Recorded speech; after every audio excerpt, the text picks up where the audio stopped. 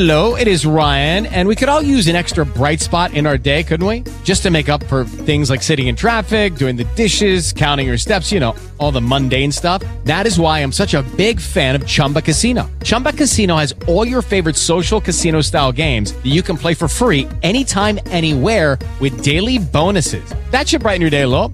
Actually, a lot. So sign up now at ChumbaCasino.com. That's ChumbaCasino.com. No purchase necessary. VGW Group. Void where prohibited by law. See terms and conditions. 18+. Welcome, ladies and gentlemen, to the Divine Mind Group Community Call. I'm Jim Davis, your moderator. Today is Sunday, the 29th of March, 2020.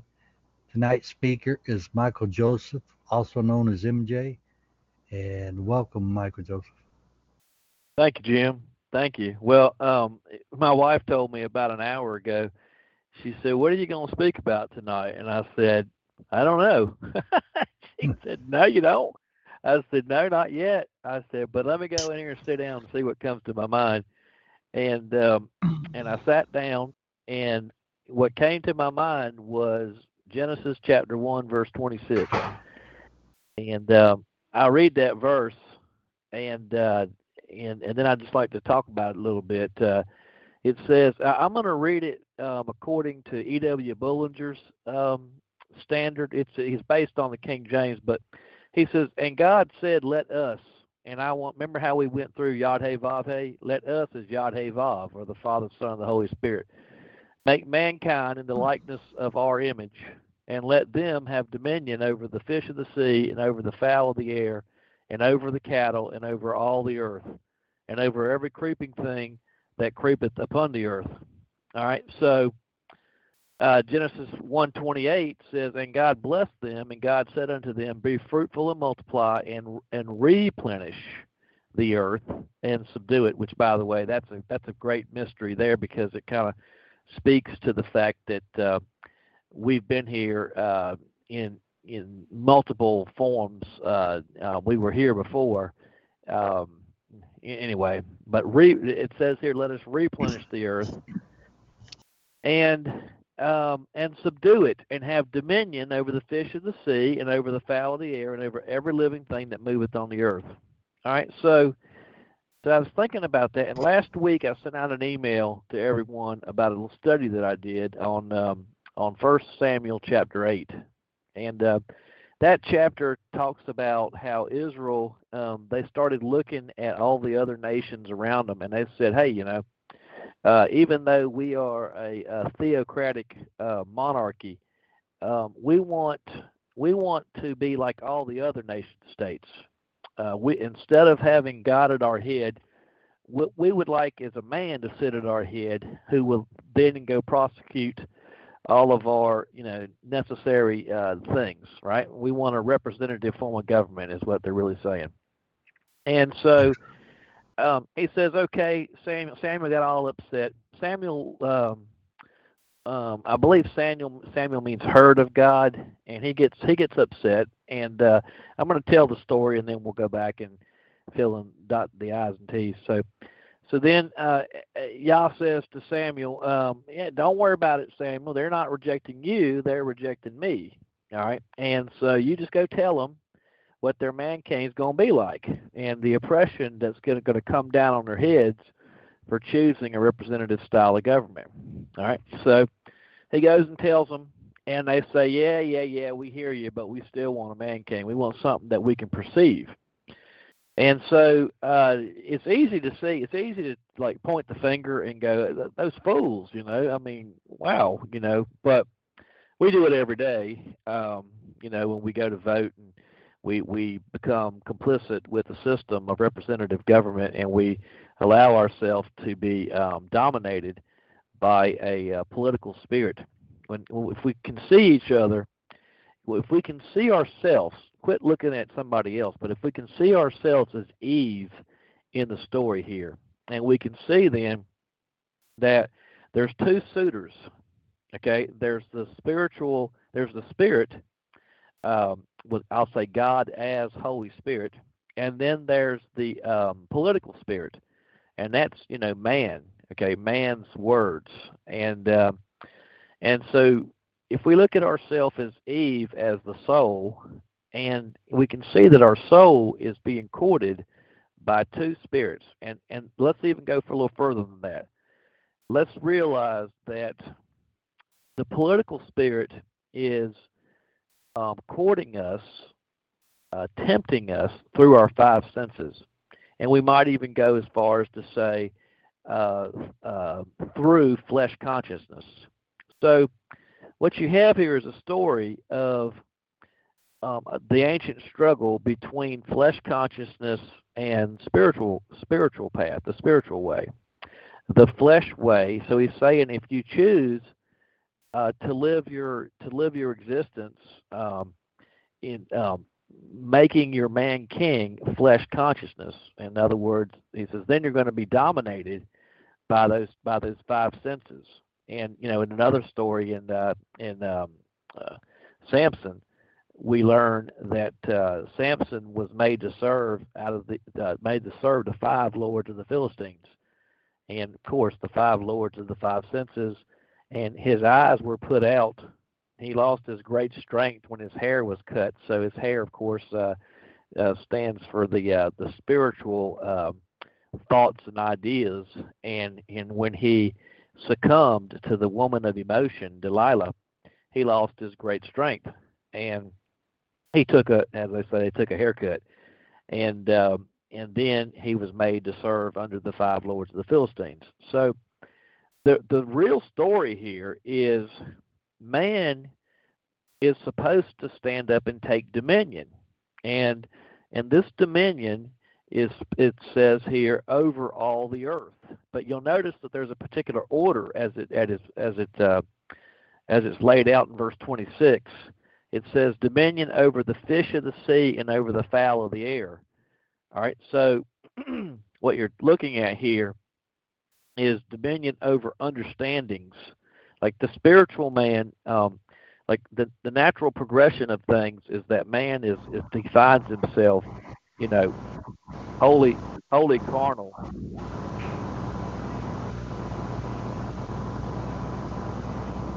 Yeah, we just got a little feedback here. Yep. Okay.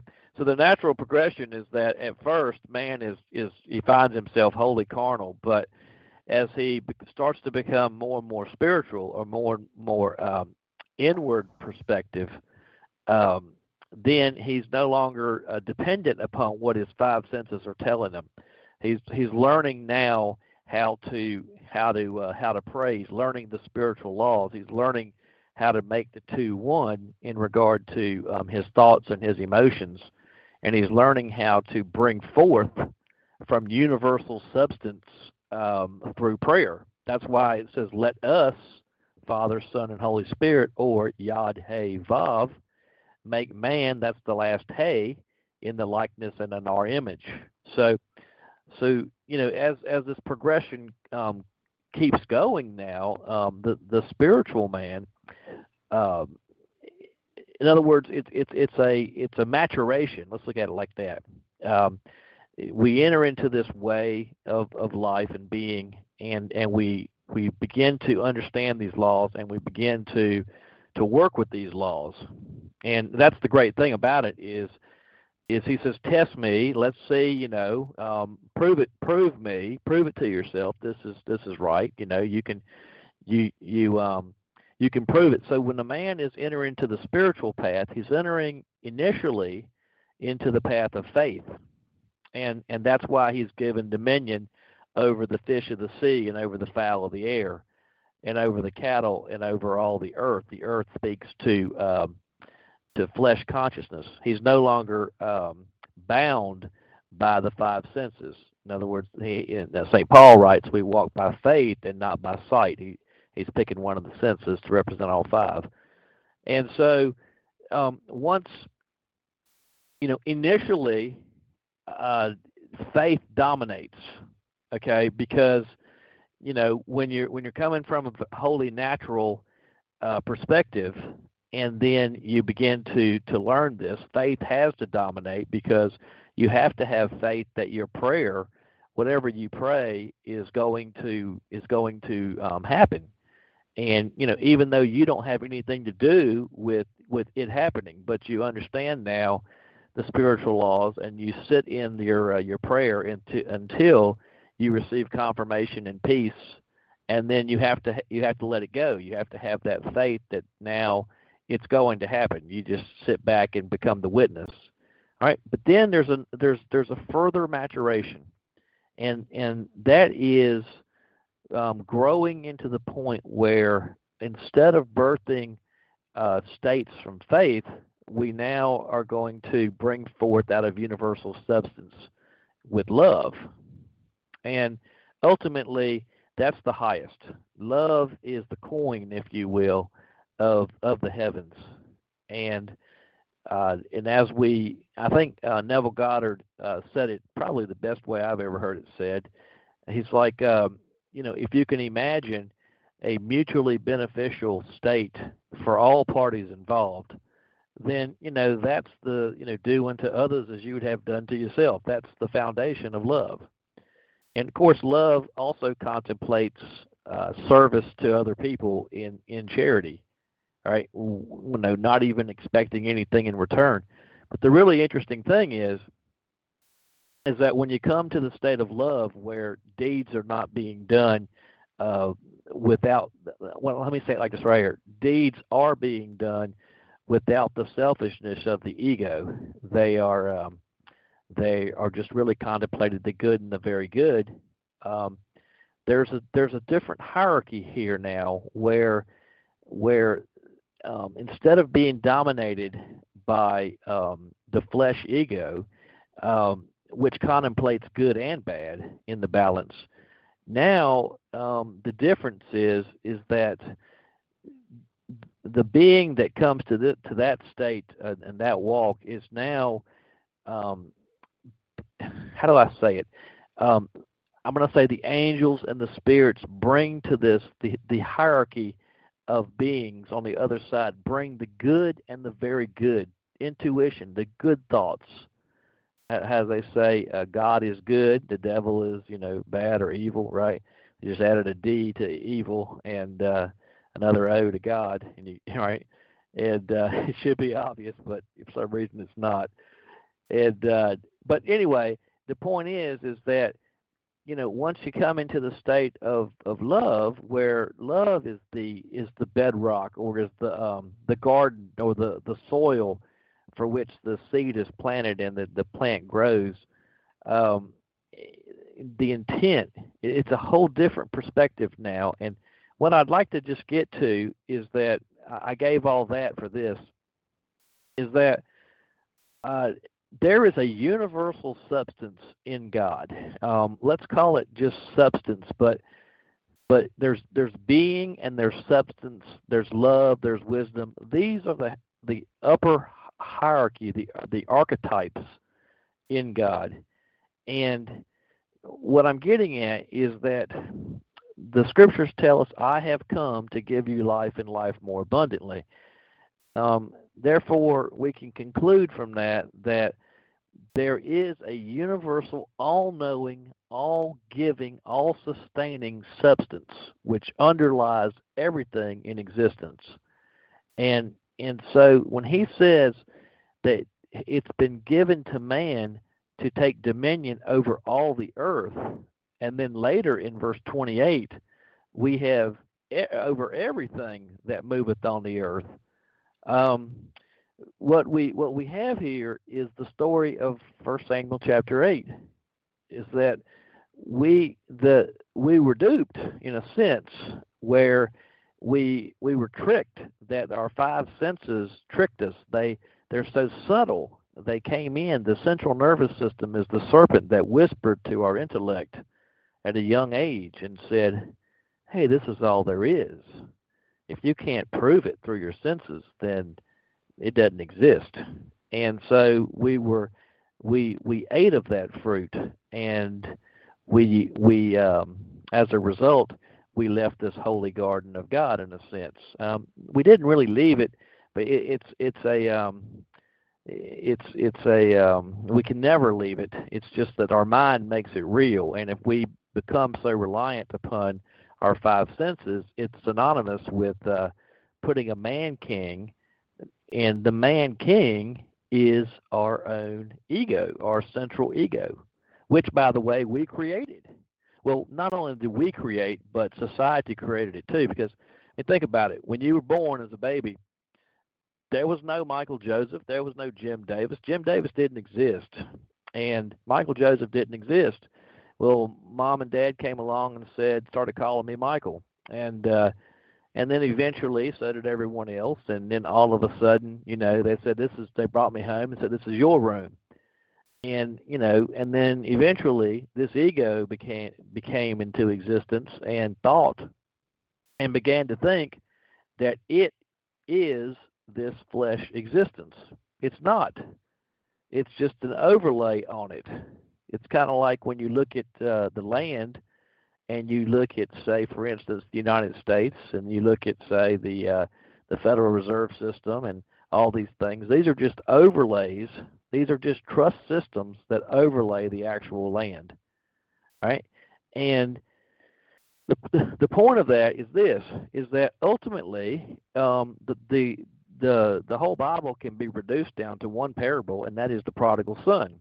And when we chose the path, well, we didn't know any better, and everybody else told us the same thing too. And we chose the path of carnal existence. We chose the path to eat from the tree of our five senses. We listened to the serpent in the midst of the garden, and this garden is our holy temple. Okay, and know ye not that ye are the temple of God? And so we instead of abiding in a theocratic monarchy, we decided. See, remember, as within, so without. So as we began to allow ourselves to be ruled by our five senses, so too rises a man who without to be king over us all. Now, remember, as within, so without. And by the way, when selfishness began to rule, so too rises a man without to rule the whole world, a one world ruler, dictator. I mean, it has to be. These are the spiritual laws. It has to happen. But it doesn't have to be. And we can return back to that holy garden. We can get to the point where, like, I'm tired of eating this hog slop. And we can say, okay, we have been given great dominion. And are we going to remember in Psalm 82, I think the last verse in Psalm 82 says, "Arise, O God, and rule the earth." It's been given unto man to take dominion over the earth, over his flesh consciousness, and over the states that come into his existence. All right, and so when you see this, then you realize that it's been given to man to exercise dominion, and not only dominion, but control, directive control over the states that occupy in a given man's world. And when he begins to understand this, then he realizes that his prayer has great power, and that not only he's no longer subject to the raging waves and the howling winds, okay, of doctrine and political whatever's going on outside the door. No. We're going to close and shut our eyes and our ears to that, and we're going to go within. We're not going to be subject to the topsy-turvy raging waves, all right? See, remember Peter, he's in this boat, and then Jesus comes walking out on water to him, and he says, "Look, man, step out of the boat, and you too can walk on water." All right? So then faith, Peter's faith, the boat is a cannon. A boat's the cannon, so he steps outside of his cannon, and he's able to walk on the water. He's able to take dominion over the waters, as long as he keeps his eyes on Christ, which is a way of saying the spiritual I am. Okay, when he keeps his eyes, when his eye becomes single in his focus, all of his efforts and everything are single in his focus in regards to his prayer, he walks on water. He's no longer subject to his five senses. All right, and that's a story for all of us. So, I mean, this past week, I hope that others will come on and share their great experiences that they've had this past week. But last week we talked about, went back over again the proper way to pray and and how that works. In a sense, what you're doing when you pray is you're taking, without merit, by the way. It's not like you had to labor for it, but when you pray, you're actually taking from the divine universal substance, and it's there. It'll serve itself right up for you. I mean, it's there for your good and your very good. And I learned this past week, and I wanted to just share this off the top. And all that for this was, not only can you do this for yourself, you can do this for anybody. And I had a situation this past week where a friend of mine got really low. I'm talking really low. And I mean, devastatingly low. And I had to fight.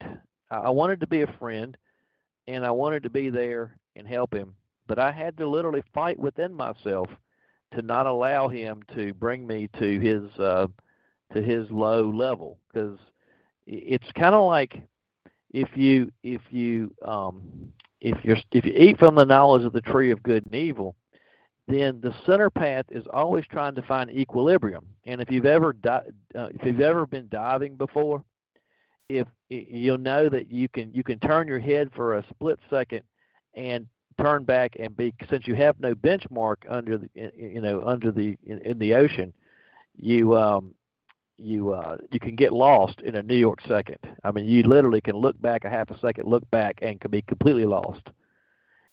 And I was diving in Jamaica one year, and I remember this woman I was diving with, my dive partner, and she got lost, and she panicked, and she began to rise up really quickly. Well, if you rise up too quickly, you can get something called the bends, and the pain is excruciating.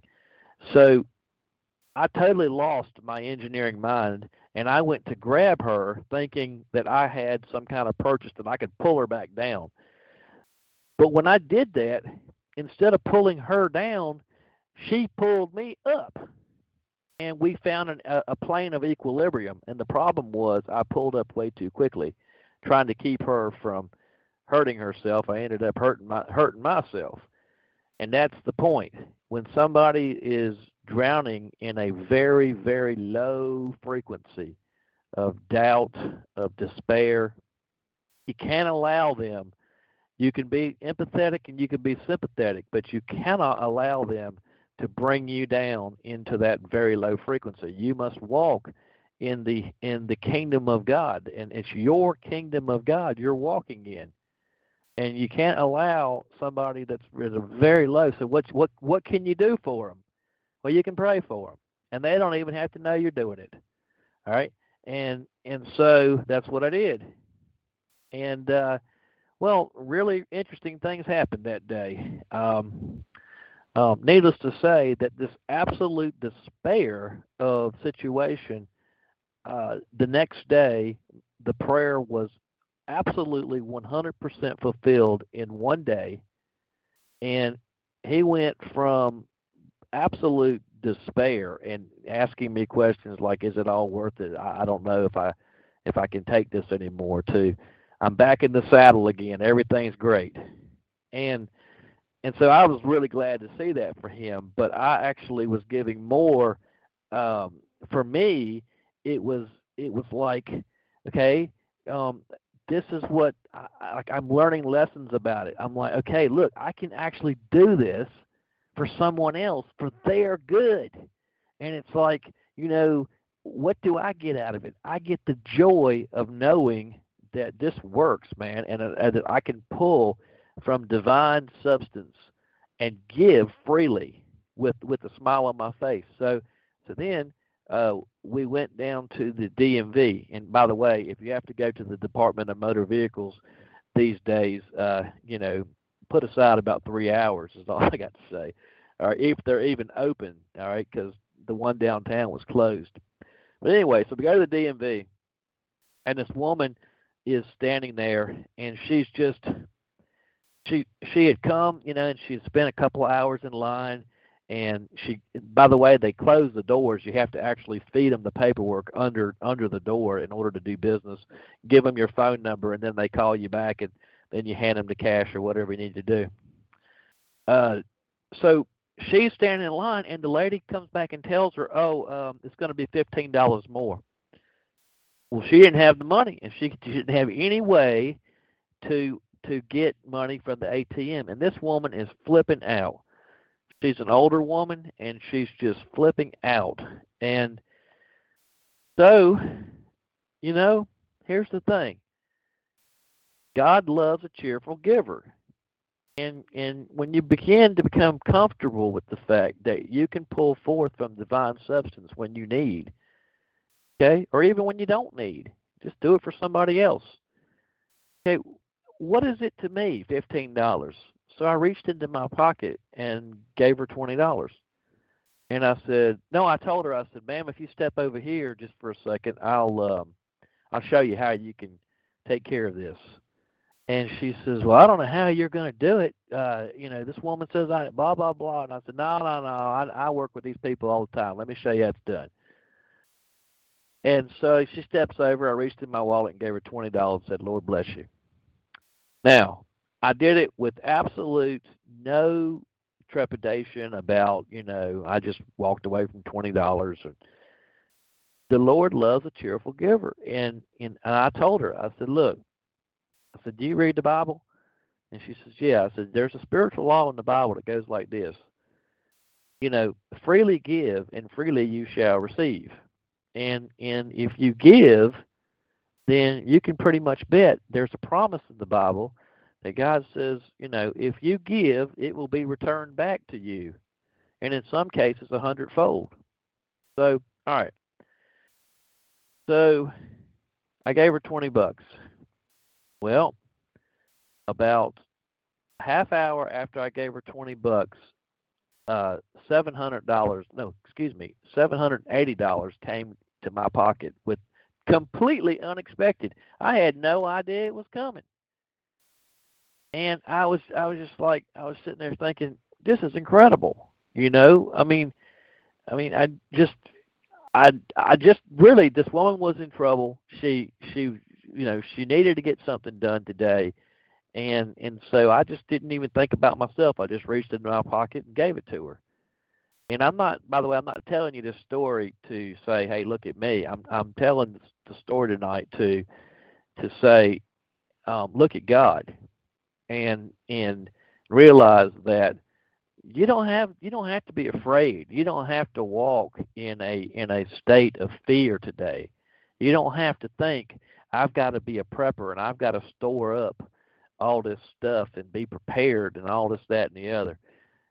You know how to pray. You have access to unlimited substance. And remember, Psalm 91, if you haven't read it, I highly recommend you read it.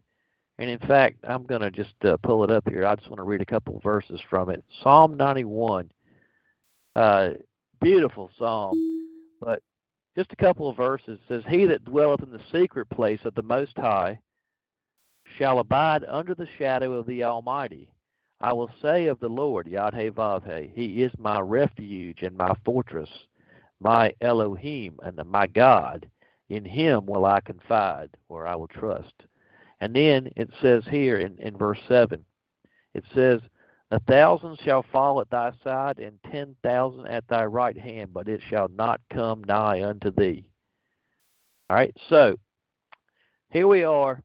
April the 8th is the Passover. The full moon should be April the 8th. Well, it is here on the 33rd parallel here in North Carolina. But April the 8th or the 9th, depending on where you are, is going to be the full moon. And look at that. Look at the symbols, and let's just break down the symbols for a second. The sun, of course, in the ancient world was a symbol that the priests used for God, because we don't give the sun anything, and the sun gives us everything. The sun, S-U-N, gives us light, and it gives us warmth. Now look at the moon. The moon reflects the light of the sun. So the sun, therefore, is love. And the moon, therefore, is faith.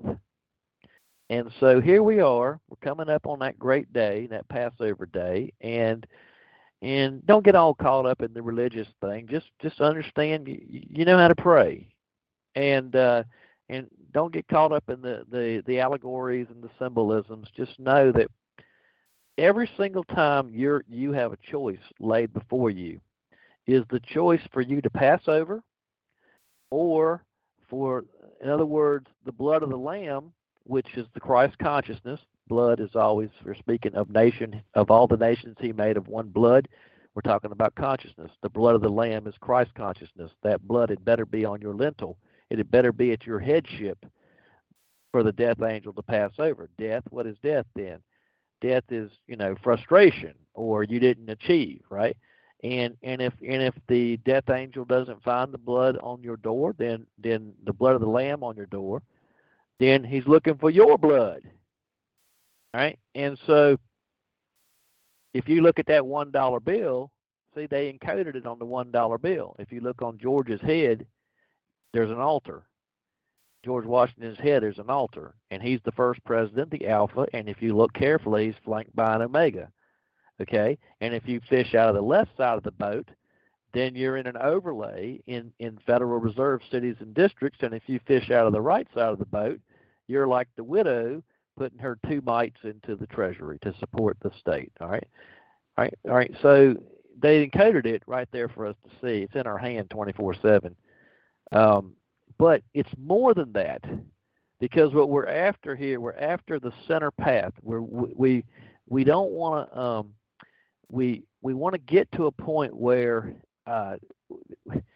look, who can deny when you turn on your radio or you turn on your TV, or when you go out into society today, let's say you go down to the grocery store or wherever you go, you are being beset by evil and evil sayings and evil doings and just absolute fear.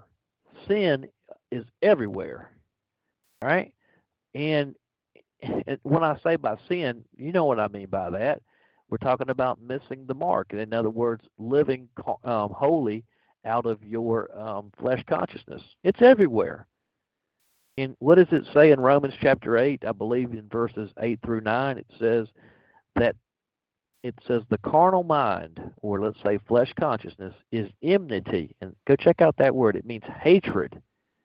Hatred. It is enmity against God. It says it's not even subject to the law of God. And I used to sit in the pulpit, and the preacher would go on and on about all these carnal sins and this, that, and the other. And the darn Bible flat out tells you that the carnal mind is not even subject to the law of God. It can't be, because the law of God is spiritual. It's not carnal. It's not sensual. All right? So and it even continues on, and please go check me out. Romans chapter 8, maybe 7 through 9. You'll see it in there. It says to be carnally minded is death. That's right. And to be spiritually minded is life. And so 2 paths are set before us. And as Frost said in his great poem, I chose the road less traveled by, and that has made all the difference. And so what I'm saying to you today is I'm giving you sort of a message of hope that, have the courage to be in the world, but don't be of the world. Don't allow all of the chaos which is swirling around you and all the fear to dominate your conversation and to dominate your thought. Be like Andy Dufresne walking through the courtyard in the Shawshank. He's just strolling through the courtyard, not a care in his mind, and it's just chaos around you, but you don't have to be like that. You can be that rock. You can be that the one who stands on the high hill and shines the light and gives people hope in a time of distress. Because, we see a lot of, situations going on right now in the flesh world where, people are concerned that they're going to lose their jobs, and, they won't be able to pay their mortgage, and all sorts of concerns like that, and of course, if this thing continues on, okay, but that's what I'm talking about. Don't allow yourself to be brought down into that low vibrational field. It's like a deep pit. You don't have to go there. You have access to unlimited substance, and you can bring it forth in your life with the prayer. Anytime. It only takes it only takes as much time as you need it to take, where it is confirmed with peace. For whatever state you immerse yourself, whenever you confirm it in your emotional body, as it being done. In other words, you're living now from that state, and it's confirmed with peace. It's done, and sometimes sometimes for me it takes less than a minute. The peace comes, and I'm done. It's like, hey, let me get on back to what I was doing. In other words, at that point, I'm just waiting for the thing to happen. And when I was telling you all at the top about my friend. Later that day, I went to see him, and I said, "Hey man, come on, get in the truck. I've got we're going to go see this woman." And I had to actually stop myself, because I thought, man, you're trying to make it happen. It's the faith that is the substance. Faith is the title deed. And what am I doing trying to force these things to happen? Like I'm going to go and sweet talk somebody and then, oh, it's you, sure, we can give you whatever you want. And I was, no. So I stepped back and stepped away from it and said, no. 1 John chapter 3, verse 9, whatever is born of God cannot sin. Why? Because it hits the mark, man. It's the saving state that we need at that time. And so that's what we did. Just step back. And the next day, a call came in, and my buddy called me, and he said, "Man, you ain't gonna believe this." All right. I said, "Well, try me," And that's the point. Is when you go up to the 7-Eleven or the Circle K or whatever the gas station it's called in your neck of the woods, be that light. Walk in, you hear all sorts of conversation. The sum of all fears, as Tom Clancy said, you'll hear everything under the sun. And you just be that light and say, hey, man, it's a great day. The sun is shining. It's 85 degrees outside with a cool breeze. How could it be any worse? It's great. And so anyway, I'm gonna just step back here for a second, and I just wanted to see if anybody else had anything they wanted to share here in blessings that happened to them this past week, or did anybody have any questions or comments?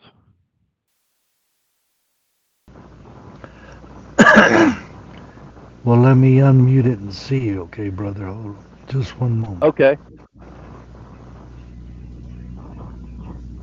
You there, Gil? Hey, how are you? Yeah. Hey, Gil. Anything? Hey, MJ. I didn't plan too much on participating. I was just here to listen. But pretty cool thing was there's an older gentleman that I had met probably about a year ago. I had lost his number, and I was like, oh man, it'd be really nice to hear from this fella, and I just kind of thought about him for a little bit, kind of pictured his voice, hearing him call me, and he called me this morning 8:30. So I don't know, just thought that's kind of cool, and it's cool to see little things like that work. It's not it's a prayer, and it was the desired state made itself appear. So it's just as simple as wanting someone to call you. It happened. So I thought that was kind of neat. Yeah, man. I mean, it says in the scripture, Christ became our Passover. So you passed over. You don't have to wait for Passover. It happens every single day at every decision mode.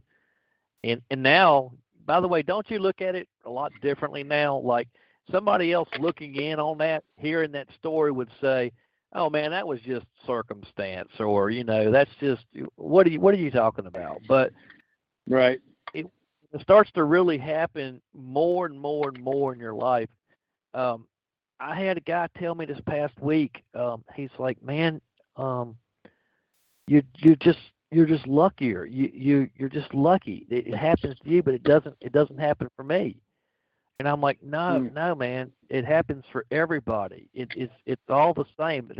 No one is any better, or I'm no better than you. You can do this too, man. I'm not lucky. This is just, I just have an understanding here, and I'm exercising it.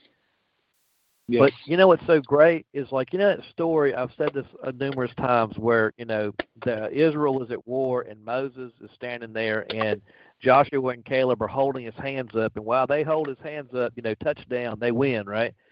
But when they let his hands go down, they begin to lose. And what I see in that is, if something happens to you or me that's like devastating, it can really knock us off our horse pretty good, And Yes. we need each other. We need that brother or that sister who is strong in the Lord to step up and hold our hands up, to pray for us, to agree with us that we have our great good health, or our a restoration of prosperity, or whatever we need, right?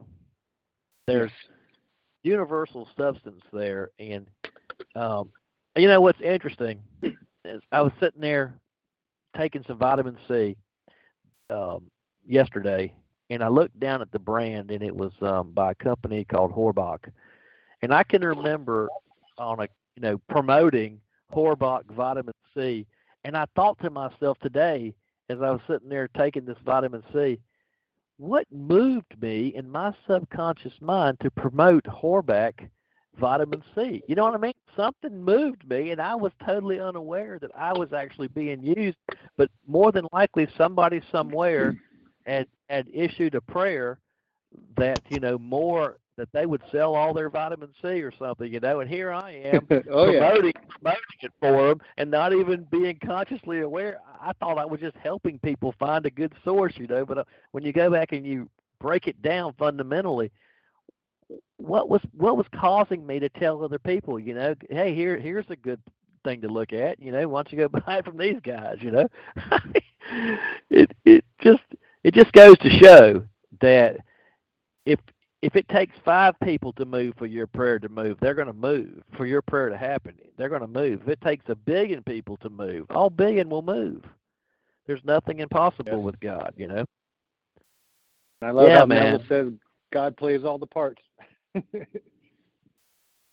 Exactly. And we we have to stand, in Psalms 82, arise, O God, and judge the earth. And we then, when we do this, we in a sense, like in the book of Genesis, it talks about how they ate the fruit of this tree, right? Well, I would like you to do me a favor. And one day when you get a little time, go look at the roots of the word tree, and you'll find the first is Ats, A-T-E-S, but you're going to find, eventually you're going to get to Atash. Atash is one, I think it's the first or second root. I think it's the second root, Atash. And it means to properly close the eyes. But which eye? But which eyes? And right. See, when you're eating of this fruit of indecision through flesh consciousness, you are properly closing the spiritual eyes. Then as you're being dominated by the serpent in the midst of the garden, which is the central nervous system. All right. Right. And when you go check me out, I think it's Hebrew word 6095. In fact, you know what? I'll do it. I got it right here in front of me. Hebrews 6095. 6095, which is a which is a root word of tree. 6095. It comes from tree. It's atzah.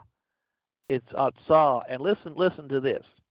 It's properly to fasten, to make firm. That is to close the eyes shut. All right. So in its third root, it's to close the eyes shut. And let's go look at. I'm looking at 6094, which is atzah beth, which is to form an idol, all right, and it means to sorrow or to wound, all right, and you think about that when we look with our eyes outwardly, and we make an image of the things that we perceive. An eye, the Hebrew word is ayin, and what it's specifically referring to is a tree of perception, all right, and when we bring in all this external stimulus, right, and when we make our decisions based on this external stimulus to the rationally minded world, well, that makes perfect sense, doesn't it? Let's get in all the information, and then we'll sit around the table and we'll mull it over, and we'll figure out which way we're going to go then, right? Perfect sense. My engineering mind, I mean, how can you go wrong with saying there's a problem there, right? But right. Look at what that's brought the world to. Look at, there's great things that engineers and doctors have done for the world, scientists, right? But spiritually speaking, does it seem like that there is selfishness dominating, greed, lust, or is there, look at where the world is today, and we can clearly see the eyes have been made shut. What I'm looking for is when you look at 6097, the word is timber or trees. It's all right. So what I'm trying to get to is I can't remember what root it is. I was looking for it. It's a root word of tree, and it literally means here 6091 is image and idol, right? So in other words, this is exactly what we were saying, right? And then 6092, it's also connected to ATES. It's a hired workman or labor. And remember what it was said of Adam when he was kicked out of the garden? He says, you're going to get your food by the sweat of your brow. And it said to Eve, the soul, the intellect, you are going to bring forth your children in labor. All right, so you're talking about if we're going to be dominated by our man king or our five sense, our five senses, then we're going to have to work hard to bring about these states. We're going to have to work our reason, and you can't know. You can only take the best information that you've got and try to make the best decision. Rarely in life, in business or otherwise, do you actually have true knowledge to say, all right, if we take this path, we're going to be okay. Right. But yes. But in spirit, it's different. We don't have to bring forth our states by the sweat of our brow. And if we look at Hebrew 6093, it literally is worrisomeness. That is to labor or to pain, to sorrow and toil. So what I was looking for, and I can't find it right now, right off the top. But what I was looking for is when one of these words in here. Oh, here it is, 6096. Here it is, 6096 coming from 6095. Properly, the spine. Remember, I told you it was the central nervous system. Properly, the spine. That tree that people are eating from, the tree that he said, the tree of the knowledge of good and evil, is your spine, has given firmness to the body, your backbone. And we're talking about the central nervous system through the five senses. And it's fun. I'm sorry. It's funny you say by the sweat of your brow, because my first instinct was to call someone that knows someone that might have the phone number to this older gentleman who lives by himself. I just wanted to check up on him, see how he's doing, And that would have been the sweat of my brow, me calling Peter, and then he would call Paul, and he would try to see if he still has, that guy's number I was trying to get a hold of.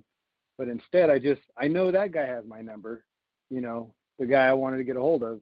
And instead, I just saw the end of being happy he called me, and that's the two paths, I guess. Yeah, it's having the courage. Well, not only just courage, but how do I say it? Okay, let me say it like this right here. Through experience, you have now learned that that you don't just jump on your first fleshly inclinations. You know what I mean? It's Yes. like anything else with the subconscious mind. It's the habit forming mind, and the more you do it, the more your way of living is going to change from that which is being dictated. For instance, like, okay, tomorrow, what are you going to do? I mean, most of the world around my neck of the woods, they're not going to work. They're sitting at home. Well, not me. Right. I'm going to work. Right. There ain't, I mean, why should I figure there's no address for this thing here? And if it, look, here's the thing. Let me tell you something. My dad was a doctor, and I have plenty of friends that are doctors. And here's the flat out facts. If you have problems touching your face, right, just wash your hands, man. Wash your hands and don't touch your face. I mean, you can pretty much guarantee you won't get sick if you keep your hands from your face. All right. But a lot of people, they and if you're going to eat something, I mean, all right, you wash your hands, man. And, because 95% to, 95+% of how you would even get sick is just bringing your hands up to your face. All right. That's a problem. And so you can knock out, close to 99% chance of getting this thing just by keeping your hands away from your face. But here's the thing. That's physical. Again, that's a crutch. If this divine infant, which is growing in you, okay, this divine, beautiful, everlasting, joy-filled body, which is in you, there is a divine alchemist building this within you. All right. If it's at work, you can't get sick. Sickness is a function of bottled up emotions. Sickness is a function of stinking thinking, so to speak, right? It just is. Oh yeah. And you think about it when you really kind of get down to the brass nuts of it, and you realize, and you really have to stop and just really think about things for a while before you can get to this, but the universe is mental and all is mind. And because God is spirit, and spirit is unlimited mind. Okay, so that's the case. Anything, any sickness or anything like that, it has to exist in as within, so without. It has to exist in the subconscious mind of man. Now you got a pretty good idea of why social media as well as other media outlets are putting it in your head 24/7. Beware the boogeyman, the COVID, whatever it's called, 15 or what is it? Anyway, you know what I'm talking about. Right. All right. But we read in Psalms 91, 1,000 can fall by the left and 10,000 by the right. It shall not come nigh unto thee. And so you can walk with absolute courage and absolute, steadfastness and uprightness, swiftness and uprightness, wherever you go, knowing, hey, I can be a light of hope to whoever I touch today, So it's like you walk out the door, the sun is shining, old Bob Marley, he said, the sun is shining, Yahweh the rainbow, wants you to know that you're a rainbow too, right? Love it. And then he says, to the rescue, here I am, Yahweh to the rescue. Yep, and you got that peace. You got that peace on you, man. And believe me, I'll tell you, people can sense that peace. Yeah. Right. I'm gonna quarter that. Yeah, man. Yeah. So, I think I challenged everybody on the call to keep your eyes open this coming week and see if you can find somebody in your life that crosses your path that you can work for them. They don't have to have any relationship with you, but you'll see them. You'll see them out there in desperate states of need, and do it for them. You know what I mean? See what you can do for them, or see what God can do for them. But you just be the instrument of faith through which God, as the Holy Spirit, will act. Right? That's beautiful. I agree. Everyone should be stepping up in that way. That's how we change more than just ourselves. Amen. Exactly. But I just really be on the look for it. Be on this coming week. I challenge everybody, just be on the lookout for it. And I think if we just walk out our doors, I mean, this is just me, philosophizing now. But I think if we just walk out our doors and we were actively looking for who can God bless today? Who, in other words, I read something one time, and this is my perspective on this, is that I was reading a writing that was done by Emanuel Swedenborg, and he said that it was given to him to see the nature of how people worked, and so he realized that if man is in his unregenerate state and he's in his carnal state of development, then he thinks that when he steps out and does work, these are his thoughts. He's gathered his thoughts, and he's moving on, whatever he had first in mind. Now he's going to go ahead and bring it into and it's all his. It's all his work. But the further along you go inward, the further inward you go. How about that? You start to realize, no, this thought that I just had for this other human being, that's God's love acting in and through me. And I couldn't do anything except that God understands. When I say understand, I mean stands under, is the sustaining life force. It's the love and life of God which flows through me, which allows me to do anything for you. And so when I come to that perspective, then whatever I do, understanding that I couldn't even do this except that it's God's love flowing through me, then I'm going to do it to the best of my ability. And so if I'm going to pray for you, hey, why not make you a billionaire? You know what I'm saying? Give you everything. I mean, what would make you happy, brother? You know what I'm saying? And just, in other words, call me up and say, hey, man, I really thought about it, and I just need another brother to confirm this. And you know what I mean by brother, sister, you know what I'm saying? Yep. I just know gender here. Just confirm it. Wherever the two or more gathered in my name, I am, Yah, right? And I am, Iya, Asha, Iya, I am that I am.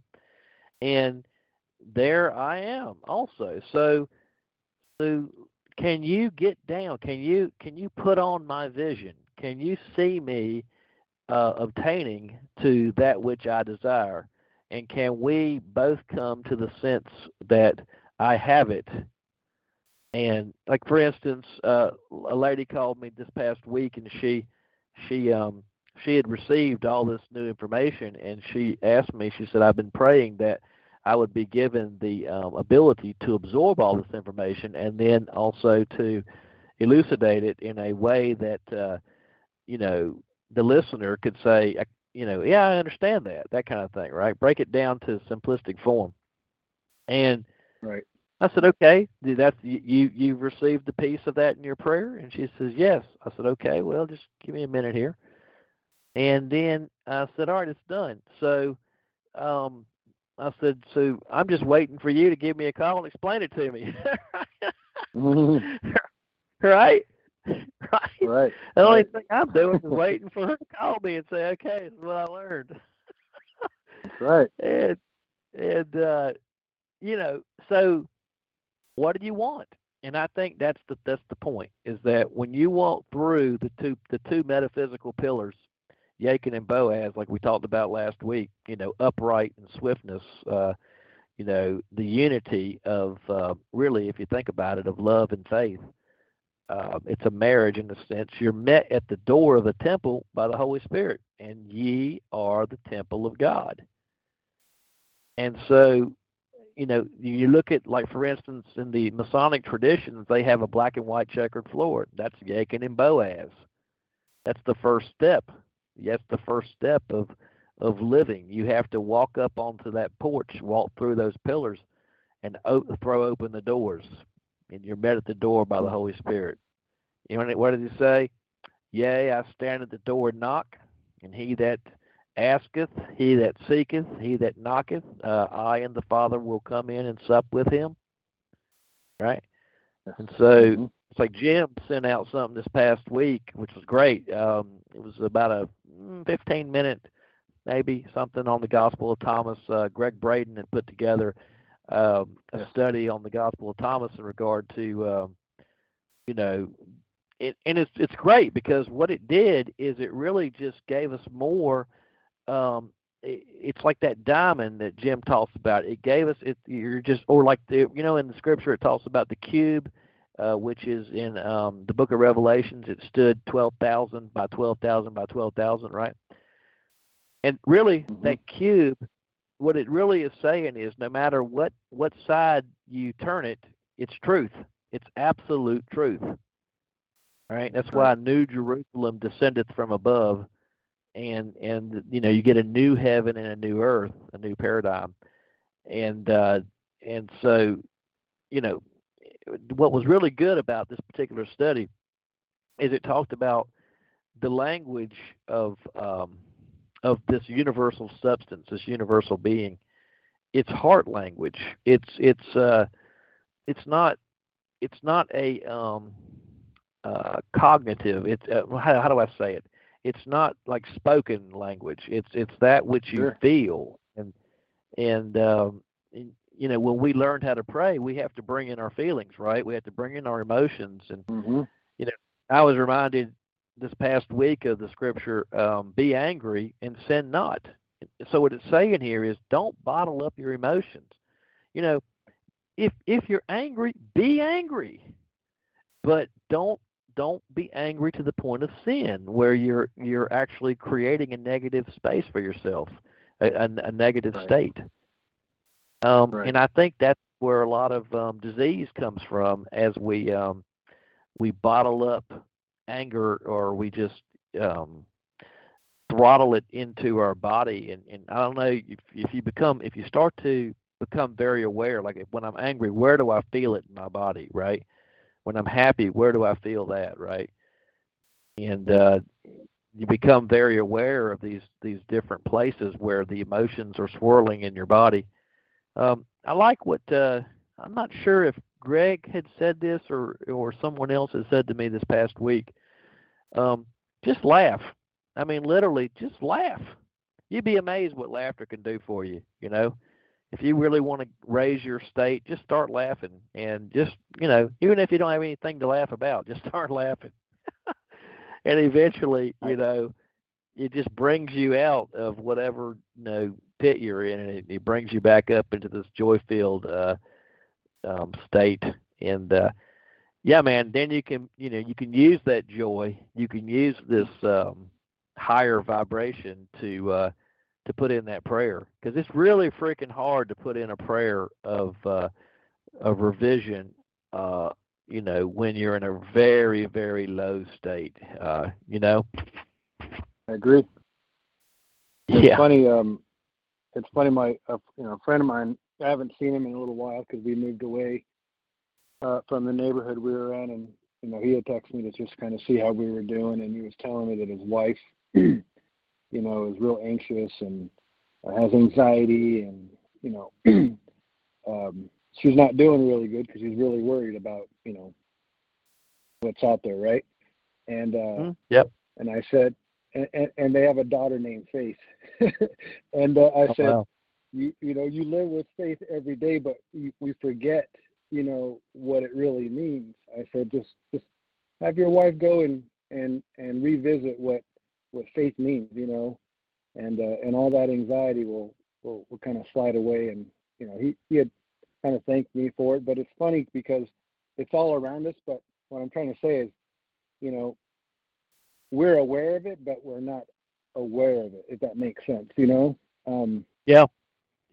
It's just we walk right by it and we forget that we have, it's right in our home every day, so that it's there to be reminded. And we just I don't know, sometimes we walk asleep, and we kind of forget about what the name or the nature of something is.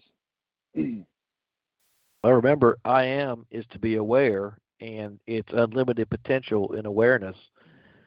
And when we, like with anything else in the subconscious mind, since it's a habit forming mind, if what I've taken to doing when I wake up in the morning is I literally get up and I objectively tell myself, pay attention, pay attention today, with the little things, take notice and pay attention. Don't go on autopilot. It's so easy, man, to slip into autopilot into, well, I got to go to work, and I'll sit here and I'll do my designs and blah, blah, blah, blah, blah. and then, things happen and they just go right past us.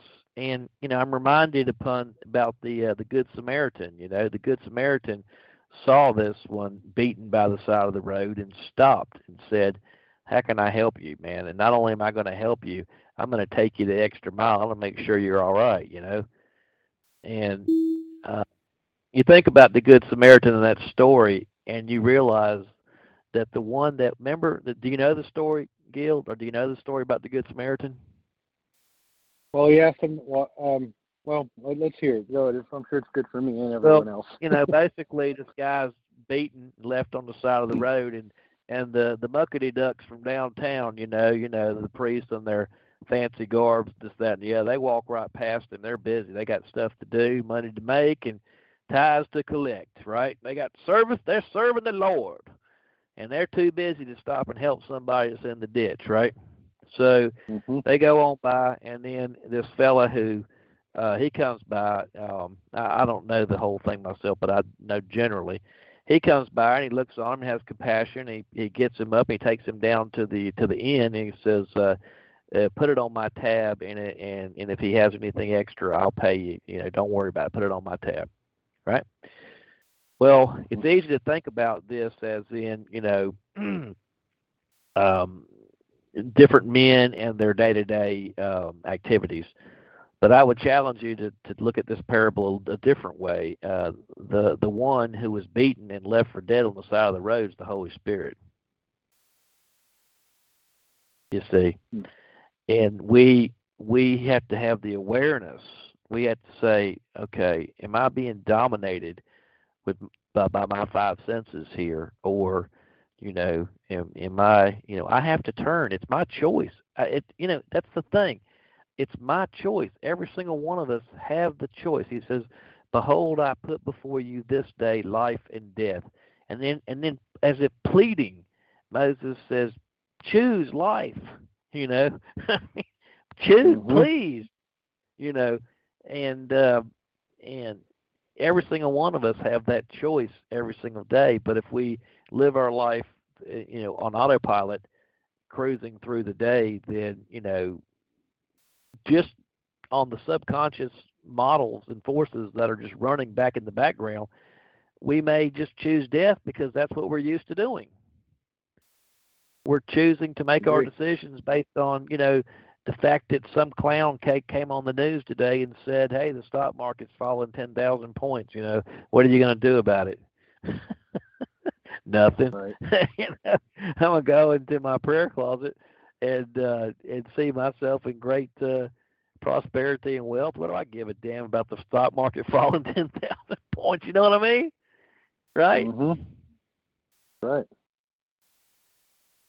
Yeah. Good stuff, brother.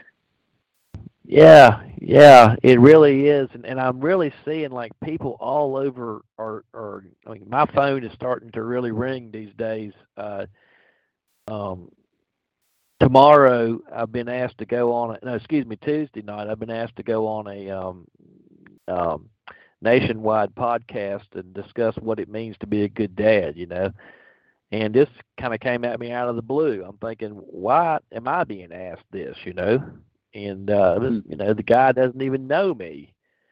But, he has a friend, it turns out, that is a good friend of his, and so he asked me to come on the show.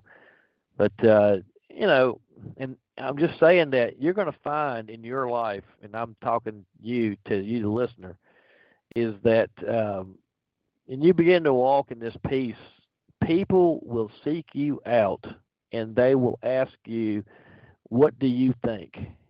And you'll say to yourself at first, you'll say, I knew better than you. What do you mean, what do I think? What do I have that you don't have? I mean, come on, use your own brain. What do you mean, what do I think? Right. They're not seeking you out for your knowledge. They're seeking you out for your peace. How do you have peace in the fact that, in the middle of this storm, you seem to be in the eye and we're in the outer part of the hurricane, How do you walk in total peace? What's going on here? What do you have that we don't, right?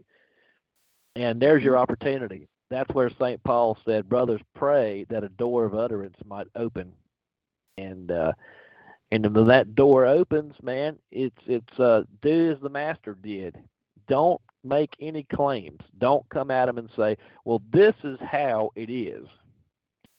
Because their rational mind will rear up against you as Goliath, okay? They'll be like, okay, right, fool. Remember, the scripture says God chose the weak things of the world to confuse the wise of the world. And the wisdom of this world is nothing compared to the wisdom of God.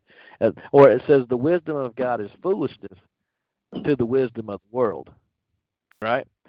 So they're not calling you to say, hey, everything's collapsing and what do you think we should do? That's not what they want.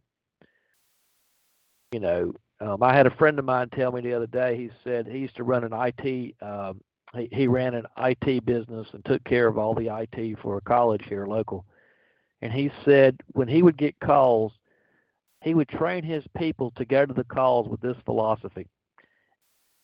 Don't go to the call thinking that you need to tell them, oh, it's your printer, we just need to change out this cartridge, blah, blah, blah, blah, blah. They don't give a damn. It's your job.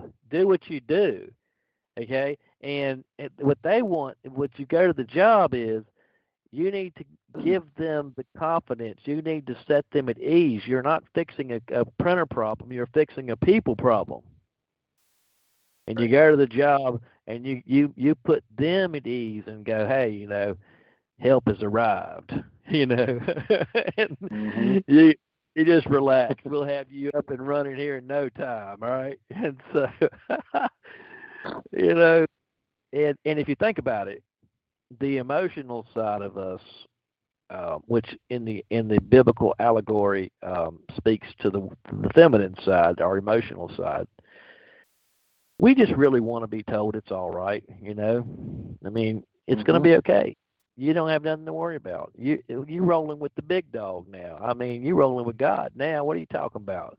And so what you worried about, man, and it's hard because those five senses bark at you, man. They're like, are you sure? It sounds like we got a bigger dog out here,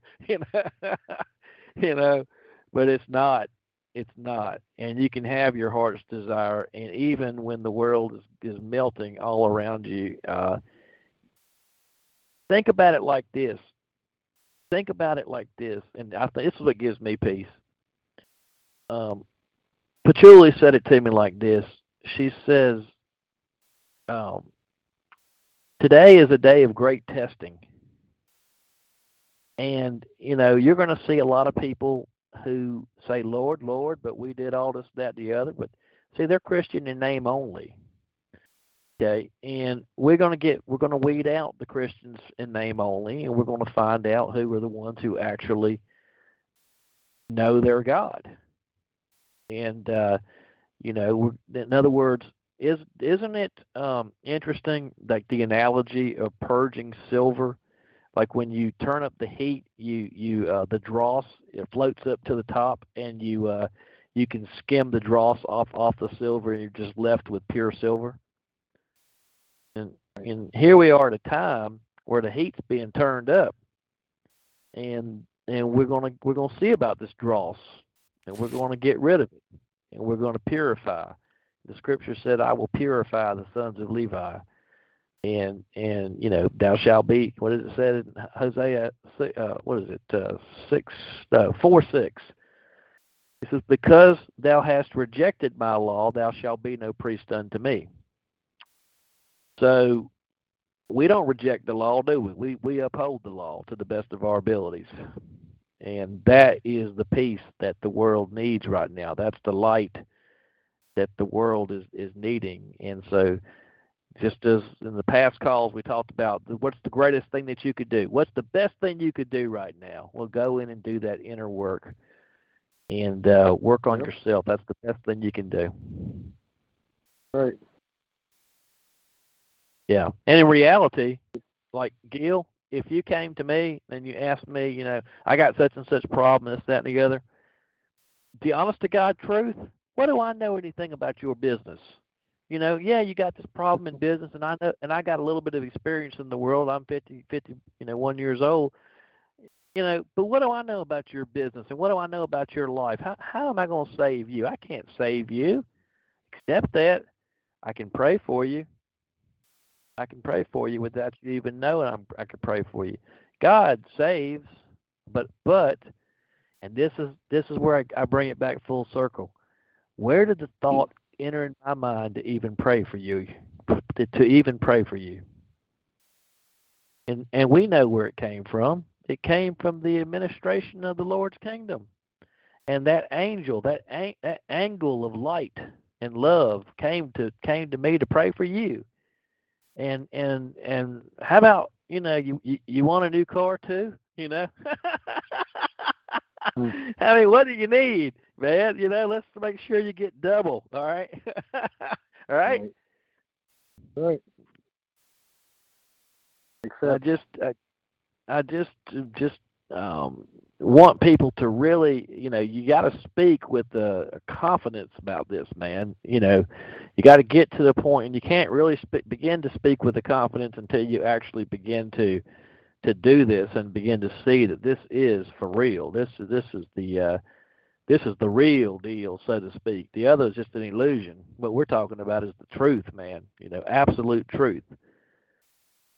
So, yeah, man. By faith, man. Good stuff. Yeah. You know what? I was reading this past week. Where I had moments last night, man. I've been working at the house. Kimmy's got me out there doing power washing the house, and I tell you, man, if you don't have the right tools to power wash a house, I mean, if you got to scrub those walls with the scrubber, 25, you got to get on a ladder to reach them, man. That's some hard work in the sun, man. And oh man, I sore. Well, I didn't sleep at all last night. I was sitting up there 3 o'clock wide awake, and I broke open Unveiled Mysteries by the Saint Germain. I think it's Volume 1. Yeah. And just fantastic stuff. That's where the thought came to me that, before starting this call came from, just talking about,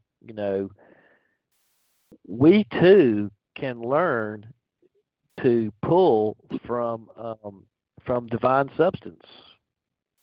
And it's our birthright. Now all of a sudden the story of Jacob and Esau makes perfect sense. they're twins, just like the divine twin is within us. Esau's a man of the field. He's ruddy. He's fleshly. He's a man after the flesh. Well, okay, that's my first estate. That's my ego dealing with flesh consciousness. And Jacob's the man of the tent. Paul's a tent maker. He's the man of the house, a tent, a Beth. In other words, Bethel, Beth the tent, the house of God. So he is the spiritual man. Well, who gets the blessing? Esau or Jacob? Well, Jacob gets the blessing. The spiritual man gets the blessing. But here's the interesting thing: as you progress in your path, where you first started out completely ruddy, completely natural, right? In other words, man, Isaac is you. Isaac is that old man that's deaf and blind. Okay, I mean, he's not deaf, he's blind, right? He can't see. Right. And so he likes that tasty venison that Esau brings in from the field. I mean, don't you like to eat tasty food? Don't you enjoy your senses? It gives you a rich life, right? And hey man, we enjoy this. I mean, yeah. All right. But it's not until they have there's something that happens in their world where the status quo changes, and there's this hunger that sweeps, this drought that sweeps over the land. Well, is there not a drought right now sweeping over the land? I mean, it's not a physical drought, but come on, man, people are out of work, right? There's a drought swept over the face of the land right now, right? And the drought is not for bread and water, it's for hearing the words of God. Amos chapter 8, verse 11, all right? Right, with hearing it, not just hearing it, but understanding it, right? And so, so Judah, who's your spirit, Judah holds the scepter. Judah is your spirit. It's the aspect of you related to praise, right? Worship, and he says to Isaac. Isaac is the being. Isaac represents you. He comes to the aspect of you, which is spirit, comes to you and says, listen, this guy down here in Egypt, all right, he says, yeah, it's all right that we went down to see him and everything, but we want the boy. Bring us the boy. And the boy is your true self. The boy is Benjamin, the son of my right hand. That's your true self. Yeah. And so Isaac says, not the boy, anything but the boy, and Judah says, your spirit says, look, I'll stand surety for him. Okay, so he says at that point, Isaac says, all right, we're all in, we're going to Egypt. And that's the point, is like, you have to get to a point where you're all in. This is a way of life. We're no longer going to stand with one foot on one side of the fence and the other on. That's how you lose your balls, man. You got to go all in. And and when he goes all in, instead of going down to Egypt in fear, they went all in. They went down there and they found their salvation. And when the world was going to hell, the Pharaoh, by and through Joseph, puts them over in Goshen, and they live happy, content lives. All right, and the rest of the world is just starving. All right, so here's the thing. If you want to find out what's going on today, go read Genesis chapter 47. Seriously, go read Genesis 47. You'd be amazed. Be absolutely amazed, and look what the viceroy, I guess you would call him, Joseph. See, Joseph is he's basically in command over Pharaoh, but he's Pharaoh to the kingdom, but he's not greater than Pharaoh in the throne, right? So he runs all of Pharaoh's affairs, and so people are coming to Joseph, and they're saying, look, let's trade. Here we got money at first. Let's trade that for grain. Okay, so he says, okay, great. And then eventually, then they come in and they give all their livestock and everything, and for grain. And then eventually they have to sell themselves into slavery, into bondage for grain, right? And Joseph says to them, he doesn't say if money fails. He says, when money fails. Okay? And that's why the pastors, the old pastors, at least the ones that were worth their weight in salt, or how they used to say, the ones that know the Bible know that money, there's nothing you can take into the day of testing.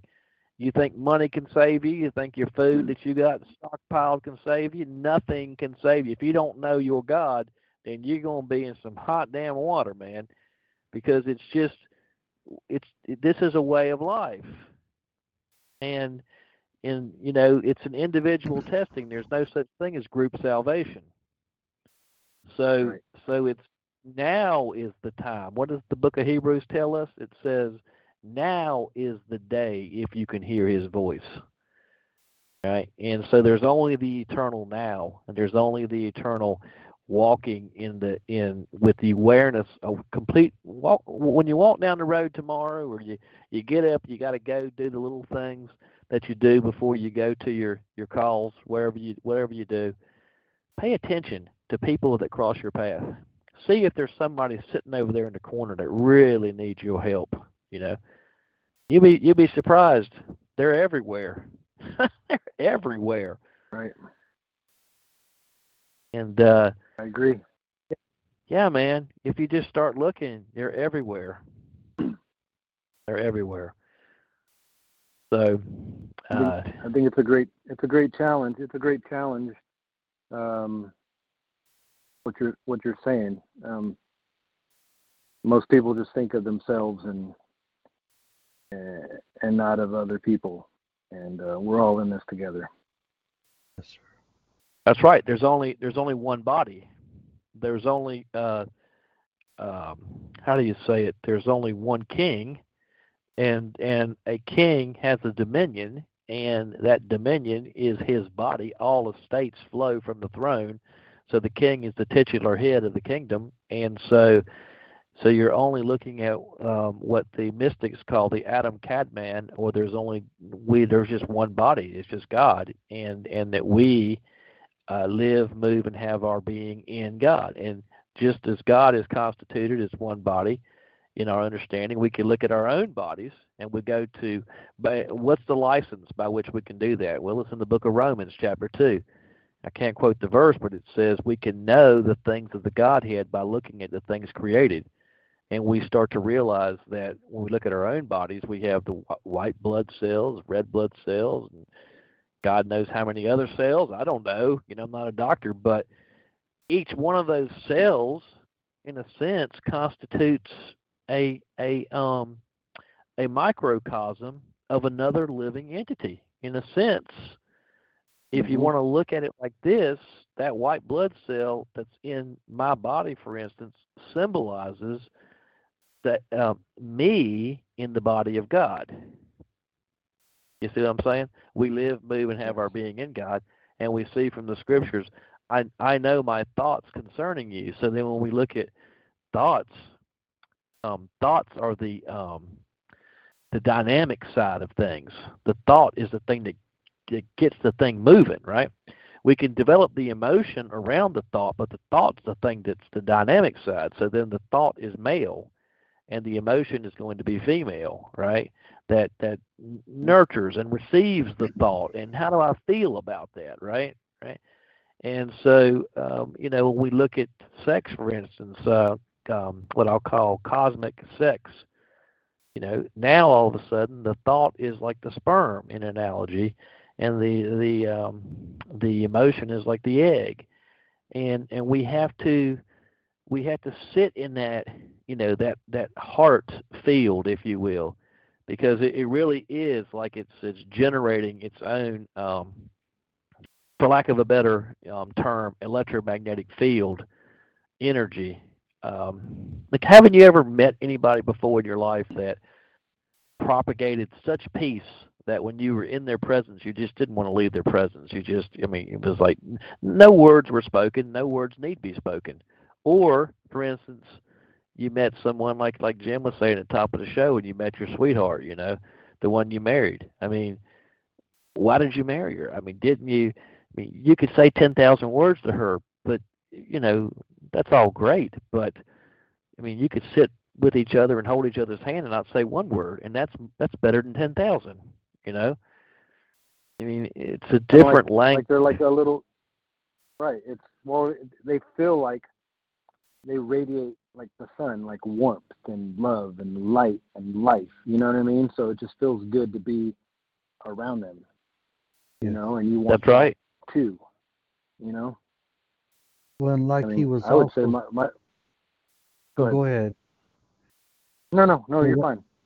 Well, what I was saying, like he was talking about that, what Mike and I was talking about earlier, about when you're with that person that you met and she become your wife, like he said, there was no words to be said.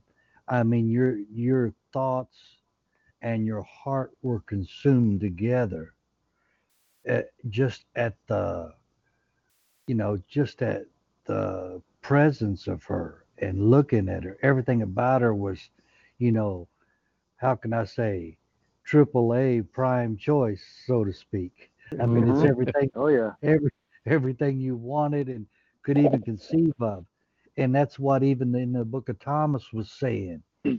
When thought and feeling become one, you could say to the mountain, move away, and it literally has to obey you.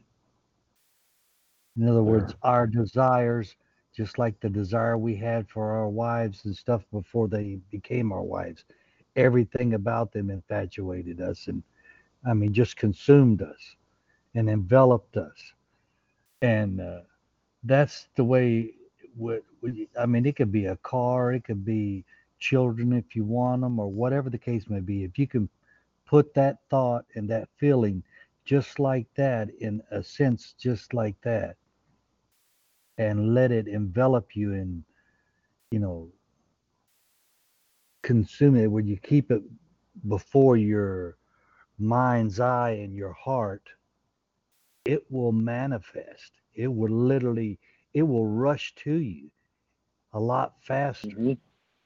And that's what the scriptures are telling us. If we walk in those true laws, I mean, you talk about being in heaven 24/7, dude. I mean, it is just like that. You'll literally be able to walk on water. You be able to heal the people like the scripture. He says, see these works that I do, you can do this and even greater things than these. I mean, if we just, like he says, of myself, I could do nothing except what I see the Father do. The consciousness, the thoughts that come forth into our being, and then and we create that desire within us of what we want, or what we want to happen for someone else, whatever the case may be. And you have that feeling with it, and it's coming from the place that it was already done. We have to come from the place of it, or when we see it in our mind's eye and create that desire, we have to see it as being done already, and then give thanks for it and hold on to it. And I mean, you will have that mountain will move away and it will come forward. I mean, that's what it's saying. And even in the book of Thomas, it was so important. He mentioned it 3 different times. The same thing, but in a slightly different story where they all agreed together. And I believe that is a key aspect. When you ask, you shall receive. See, a lot of people don't know how to ask, because it says they pray amiss. They're missing the mark. They don't really understand or perceive what the scriptures are really telling them, because they left the book of Thomas out, which gave the answers there. I mean, it gives it the answers in other places also, but it's all there. And well, that's why it's important to go, to seek, knock, ask, to go out there and just don't sit idle. I mean, you showed that the information was not in there, but we found it other places, other people who have been light, like, what was nice is that other video you sent, I think it was on Wednesday, where Greg Braden and that gentleman, they're in the northern parts of New Mexico, and he's thinking that there's going to be this. Can you hear me? Yeah, but you're talking about Bruce Lipton. Yeah.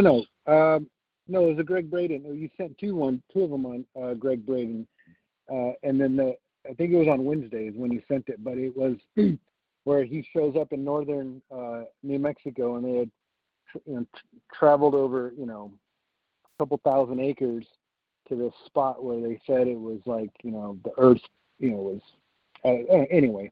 But the guy takes off his Kmart boots, so he's getting barefooted, and then the guy's like, "All right, let's go."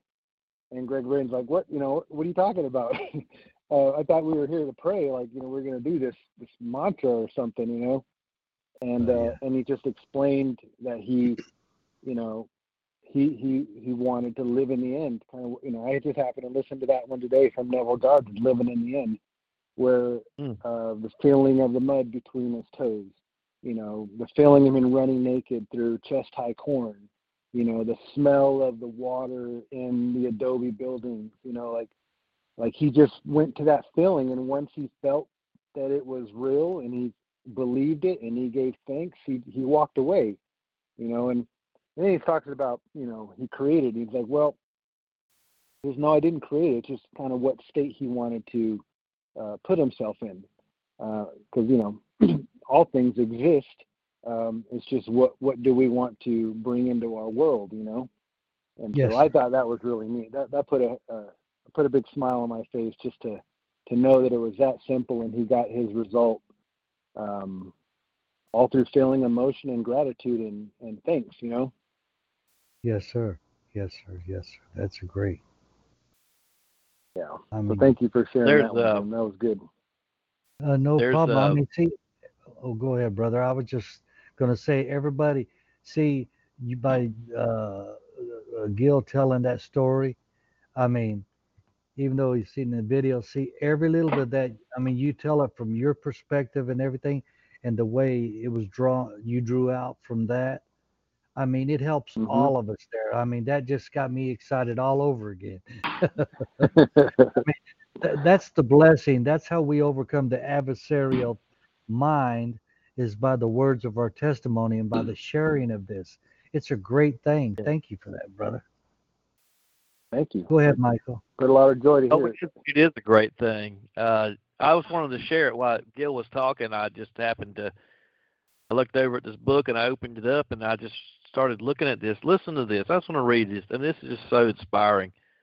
Because the truth of life is you cannot desire that which is not possible, a manifestation somewhere in the universe. The more intense the feeling within the desire, the more quickly it will be attained. However, if one be foolish enough to desire something that will injure another of God's children or any other part of his creation, then that person will pay the penalty in discord and failure somewhere in his own life experience. It is very important to realize fully that God's intent for every one of his children is abundance of every good and perfect thing. He created perfection and endowed his children with exactly the same power. They can create and maintain perfection also and express God dominion over the earth and all that is therein. Mankind was originally created in the image and likeness of God. The only reason all do not manifest dominion is because they do not use their divine authority, that which each individual is endowed and by which he is intended to govern the world. Thus, they are not obeying the law of love by pouring out peace and blessing to all creation. And I tell you that, I just turned to that, and that just puts a nail in tonight's discussion, man. I mean, that's it.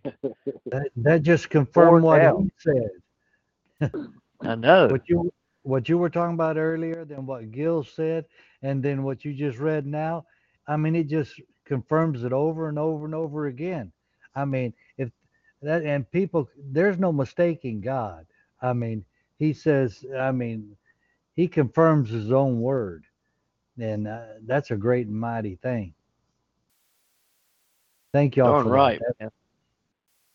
Man, ooh, I tell you, I might have to put it on mute again.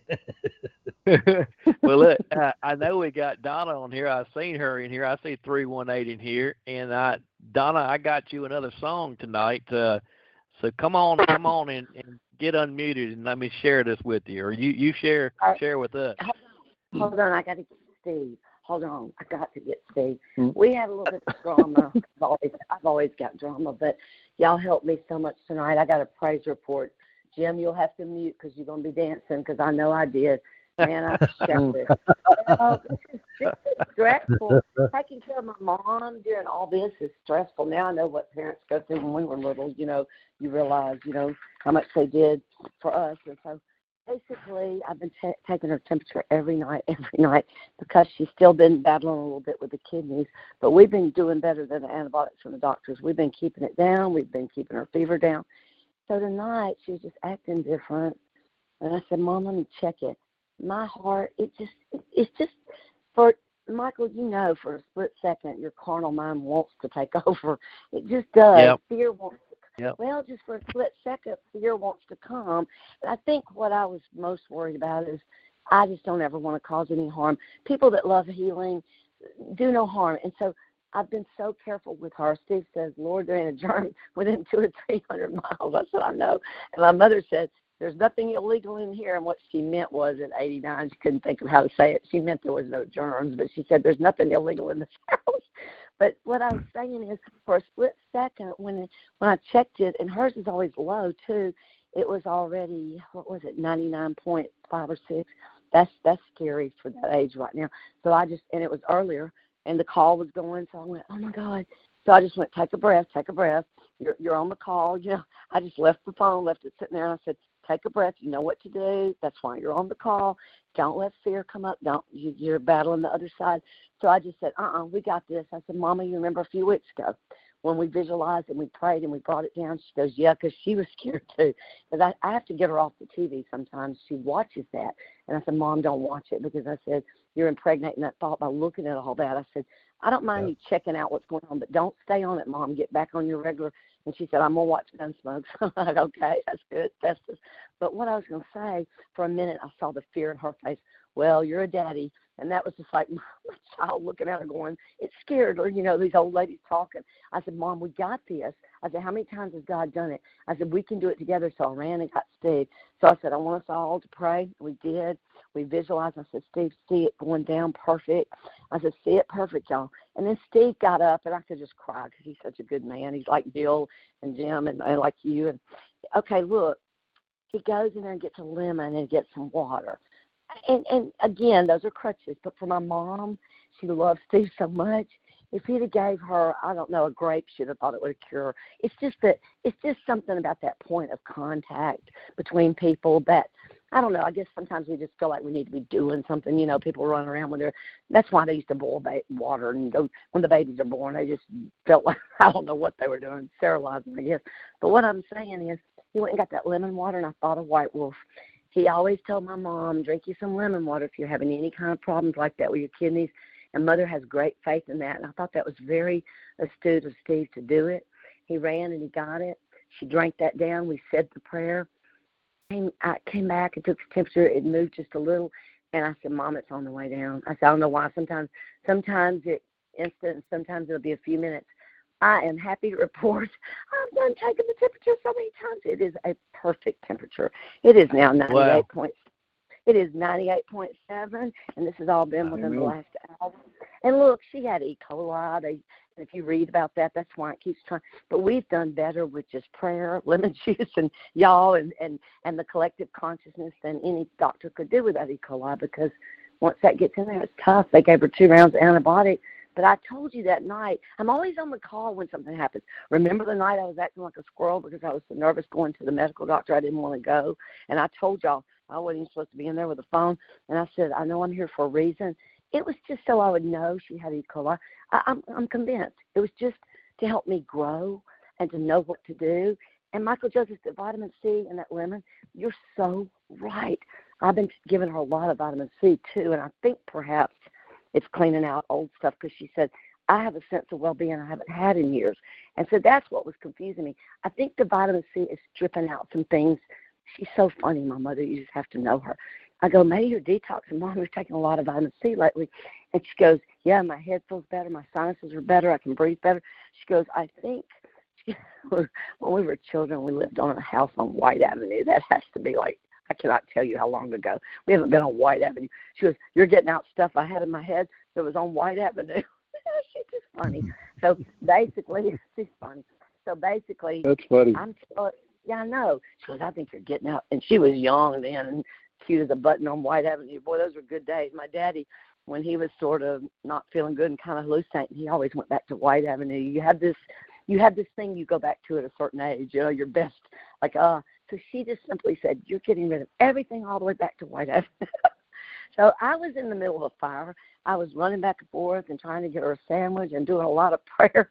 I go, Father, I know you're testing me. And I wore out, though. I was just wore out. Because that I've been around a lot of children sick, you know, before I got out of working last week. But my last day was last Tuesday. And I guess your carnal mind just tries to say, oh, you shouldn't have been around. You shouldn't. But I just said, oh, we got it. And I visualized Jim. So thank you, but I'm going to go get Steve right now. He had to get out for a minute with me doing all that fluttering. Hold on. I told Michael Joseph there last week. I told Michael Joseph how I bragged on you. I said how wonderful it was that you did the lemon water in honor of White Wolf. Mother loved that. Mother loved that lemon water. It really was our minds, though, I think, but still, the lemon water was good, the vitamin C. But Michael Joseph has a song for you and me. And let you miss it. Okay, Michael Joseph, we need a song. I feel a song coming on. Steve, are you a Grateful Dead fan, Steve? Unfortunately, I'm familiar with them, but I'm not the Dead fan that. Like a deadhead. You wasn't a deadhead. I'm not a deadhead. I understand. Well, the Dead are like Bob Dylan. When you begin to hear the Dead are kind of like Jimi Hendrix too. When you at first you show up and like those guys are really talented musicians, but then one day you start to hear them and you're just completely blown away at the depth of the spirituality in their songs, right? And this one is called Eyes of the World. And and it's talking about the heart, okay? And it says, wake up to find out that you're the eyes of the world. The heart has its beaches, its homeland, and thoughts of its own. Wake now, discover that you are the song that the morning brings. I won't sing it. It says, wake now, discover that you are the song that the morning brings. But the heart has its seasons, its evenings, and songs of its own. He says, and then he says, I will sing this. He says, wake up to find out that you are the eyes of the world. The heart has its beaches, its homeland, and thoughts of its own.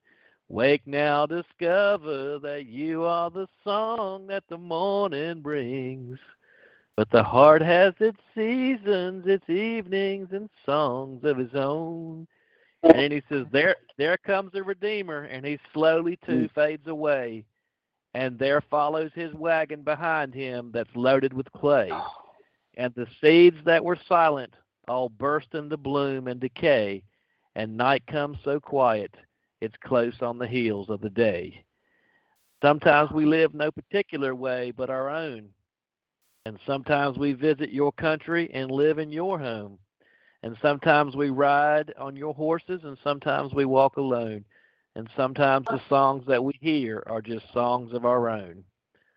And you know, when you listen to this song live, he says there was a time this is another song, but there's another song they sing. It starts. It says, in another time in a forgotten space, your eyes look through your mother's face, wildflower seeds, and I just, I won't go on, but that's the point. Is that you got to get back to that heart. You got to get back to that feeling, and marrying the two, the thought and the feeling, and like um, um, um oh, Well, gee. I understand, Mark. Yeah. When I was pursuing my degree, one of my mentors, well, actually, she was the head of the department. Yeah. She was telling me that her sons just took off a year and followed the Grateful Dead, and I was like, "You got to be kidding!" You know what?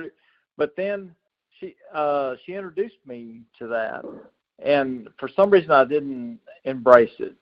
But now I realize what she was pushing me toward, and with Garcia and such, when he passed and such, everybody.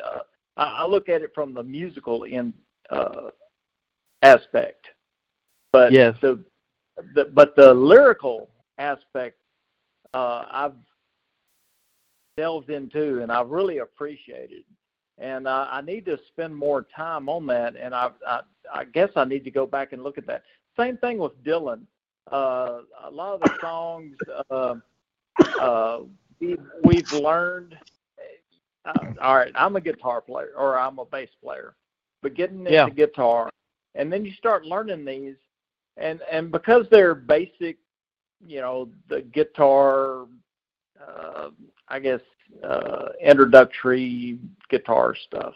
But you start listening to the lyrics, and they're awesome. They are very awesome. And you start to appreciate it, and you think, well, no, this is 60s hippie stuff. But no, they were saying things back then that apply to today. Yes, and sir. It's amazing. Prophetic. Yes, it is amazing. So I Well, appreciate you bringing it back to us, and I really do. Well, I think Bob Weir was the bass player in the Grateful Dead, and he was interviewed one time, and he said that Jerry was the lead guitar, and he said that he would always that they would get into these jam sessions, these hour-long songs they would go into, and he would always surprise Jerry with new chords. You know what I mean? He would set him up with new chords when they would. So he was always looking for a new way to set up Jerry and let Jerry roll in there for a while, But well, one band you might really, I don't know if you like to listen to what they call hard rock music, and I don't even know if you would even classify this band as a hard rock band, but there's a band called Tool out there. Oh yeah. Tool, and it's the genius of these musicians is just incredible. If you go and listen to their song Lateralis, it's I'm familiar with it. I used to play in a band that used to cover that. I'm a big 80s cover band kind of guy. So the prog rock and stuff like that, I'm into it. So I understand, and sometimes they get off into the obscure, but yes, it's kind of like Donnie. I love the way she says this. It's going to our southern roots. It's the cow in the briar patch. You got to pull out the sweet weeds. So I appreciate all that. That was Brother Gary. He said you can eat anywhere, even with briars. The cow, they just go and get their sweet leaf, and they just go right on. So there's really hardly any. That's the good thing. I know. Well, that's the good thing is that all of a sudden you can hear it in the music. In places that you wouldn't, like for instance, I was listening to Ozzy Osbourne the other day and breaking down Crazy Train, listening to the lyrics to Crazy Train.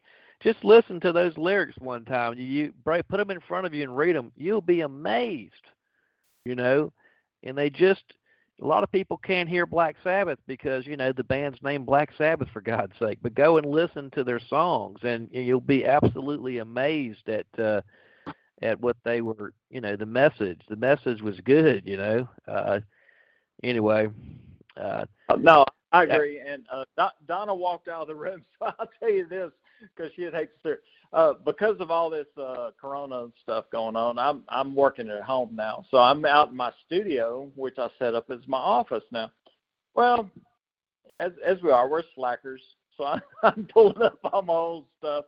old bands I used to play with, and songs we used to do. And I'm listening to some of that music that I played, 20 years ago, and I'm listening to the lyrics, and I'm like, oh my goodness, that applies so much today, and so much to spirituality that I've grown into that at the time I didn't realize. Yep. Yes, I think there's a lot to music. I think it what's the word I'm looking for? It invigorates the vagus nerve, direct path to our mind, and it can be used for good, or it could be used for not good intent. But a lot of this stuff is coming back to me, and it's I'm really appreciating this time that I'm getting to spend with that. Well, I think there's a passage in the Bible when it's dealing with David and King Saul, and David would play his guitar or whatever he had there for Saul to ease his mind, and there's a time when I believe they come to David and they want a prophecy, and he says, fetch me a minstrel and I'll give you a word of the Lord. Yeah. And so they're using music, they're using those vibrations, those frequencies, and absolutely. Well, I agree with that, Michael, and I know you touched on it before, the 432 and stuff like that. I really got into that a couple of years ago. I need to delve back into that.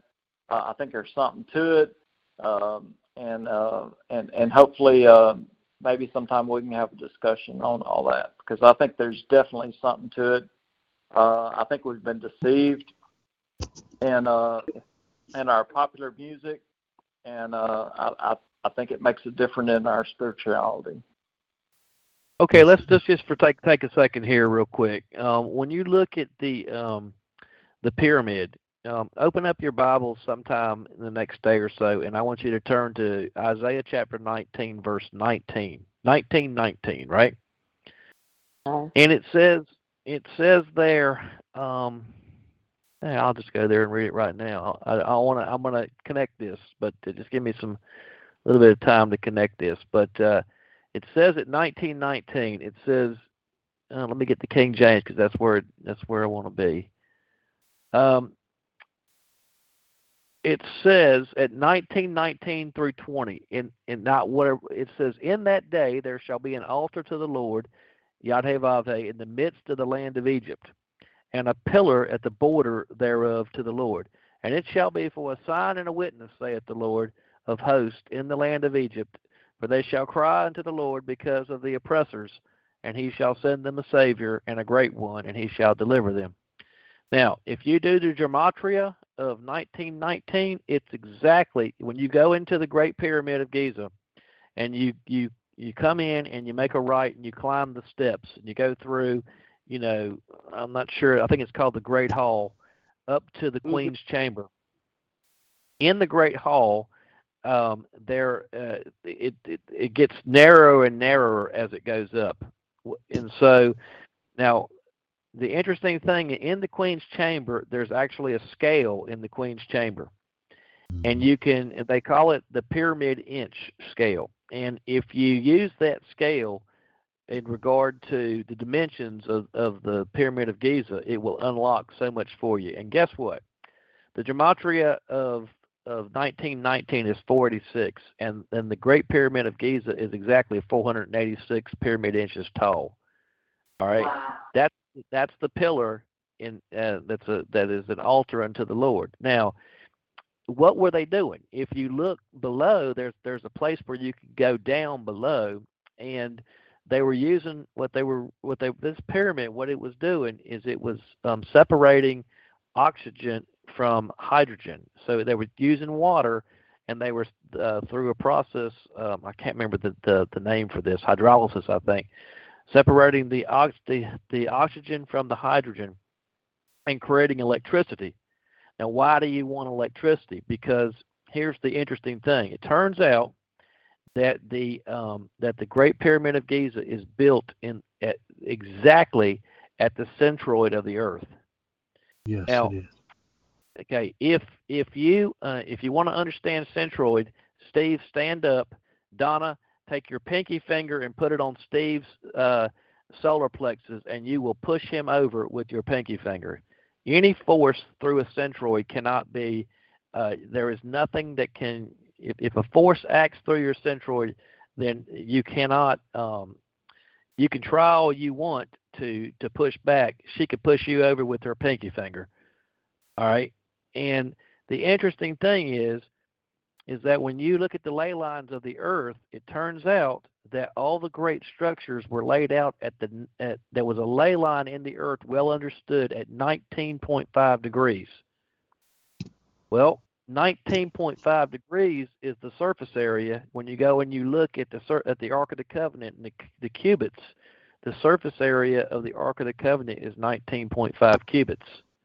All right, and what they found, what's going on here is they were using electricity and they were using frequency, and since it was sitting right at the centroid of the Earth, they could amplify because of the mass. Force equals mass times acceleration.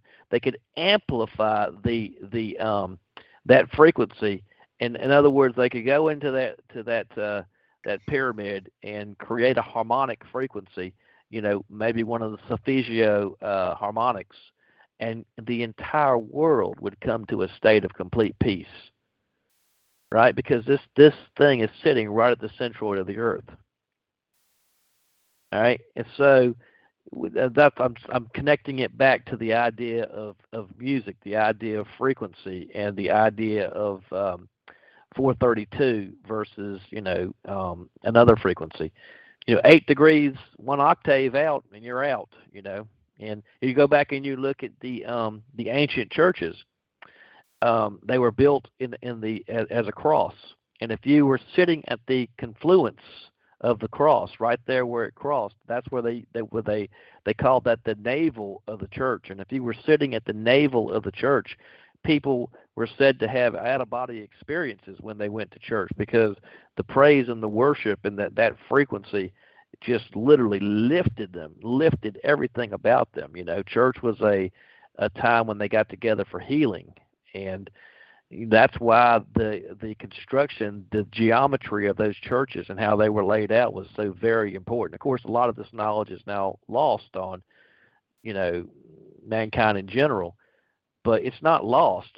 We still have those cathedrals, and we still have that geometry and that knowledge. So, yeah, man, you go and you really start digging deep in your Bible and dig deep into those pyramids in Giza, and they are literally laid out in the exact same formation as the pyramids in at the top of your spinal cord.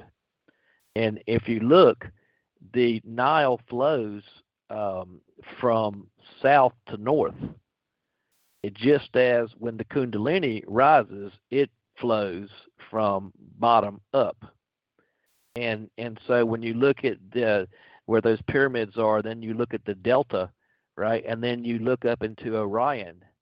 Go and do a study on Orion, and you'll realize that when you look into the Orion nebulous, you're looking at a brain. You're looking at your brain. It is laid out, that trapezium, those 3 stars.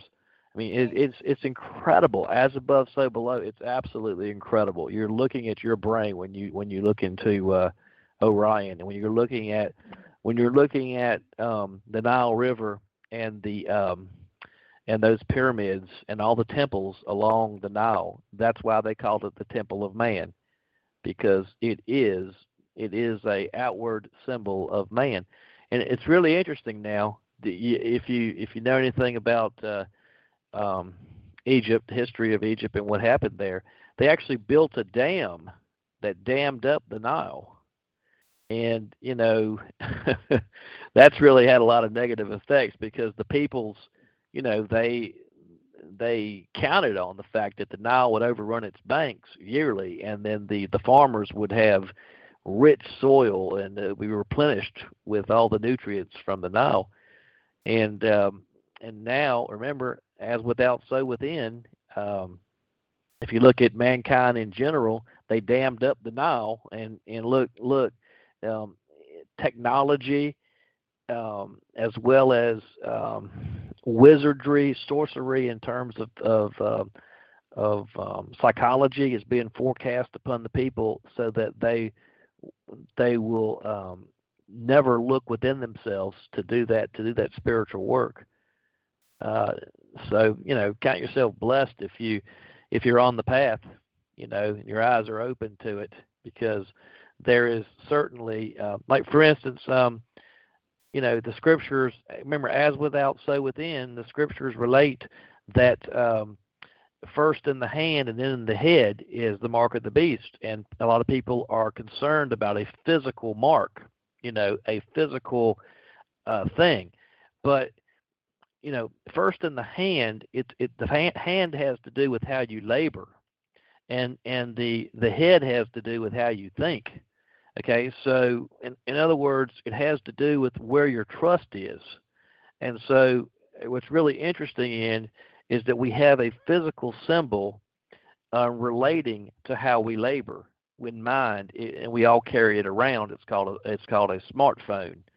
All right, first in the hand, having to do with labor, having to do with where your trust is. Okay, and then in the head, and now when the head, they're already rolling out 5G networks, and given this coronavirus really is just I'm going to use this, give me a little leeway here, but I believe the coronavirus is a weapon of war. It's a weapon of warfare against the global peoples of the world.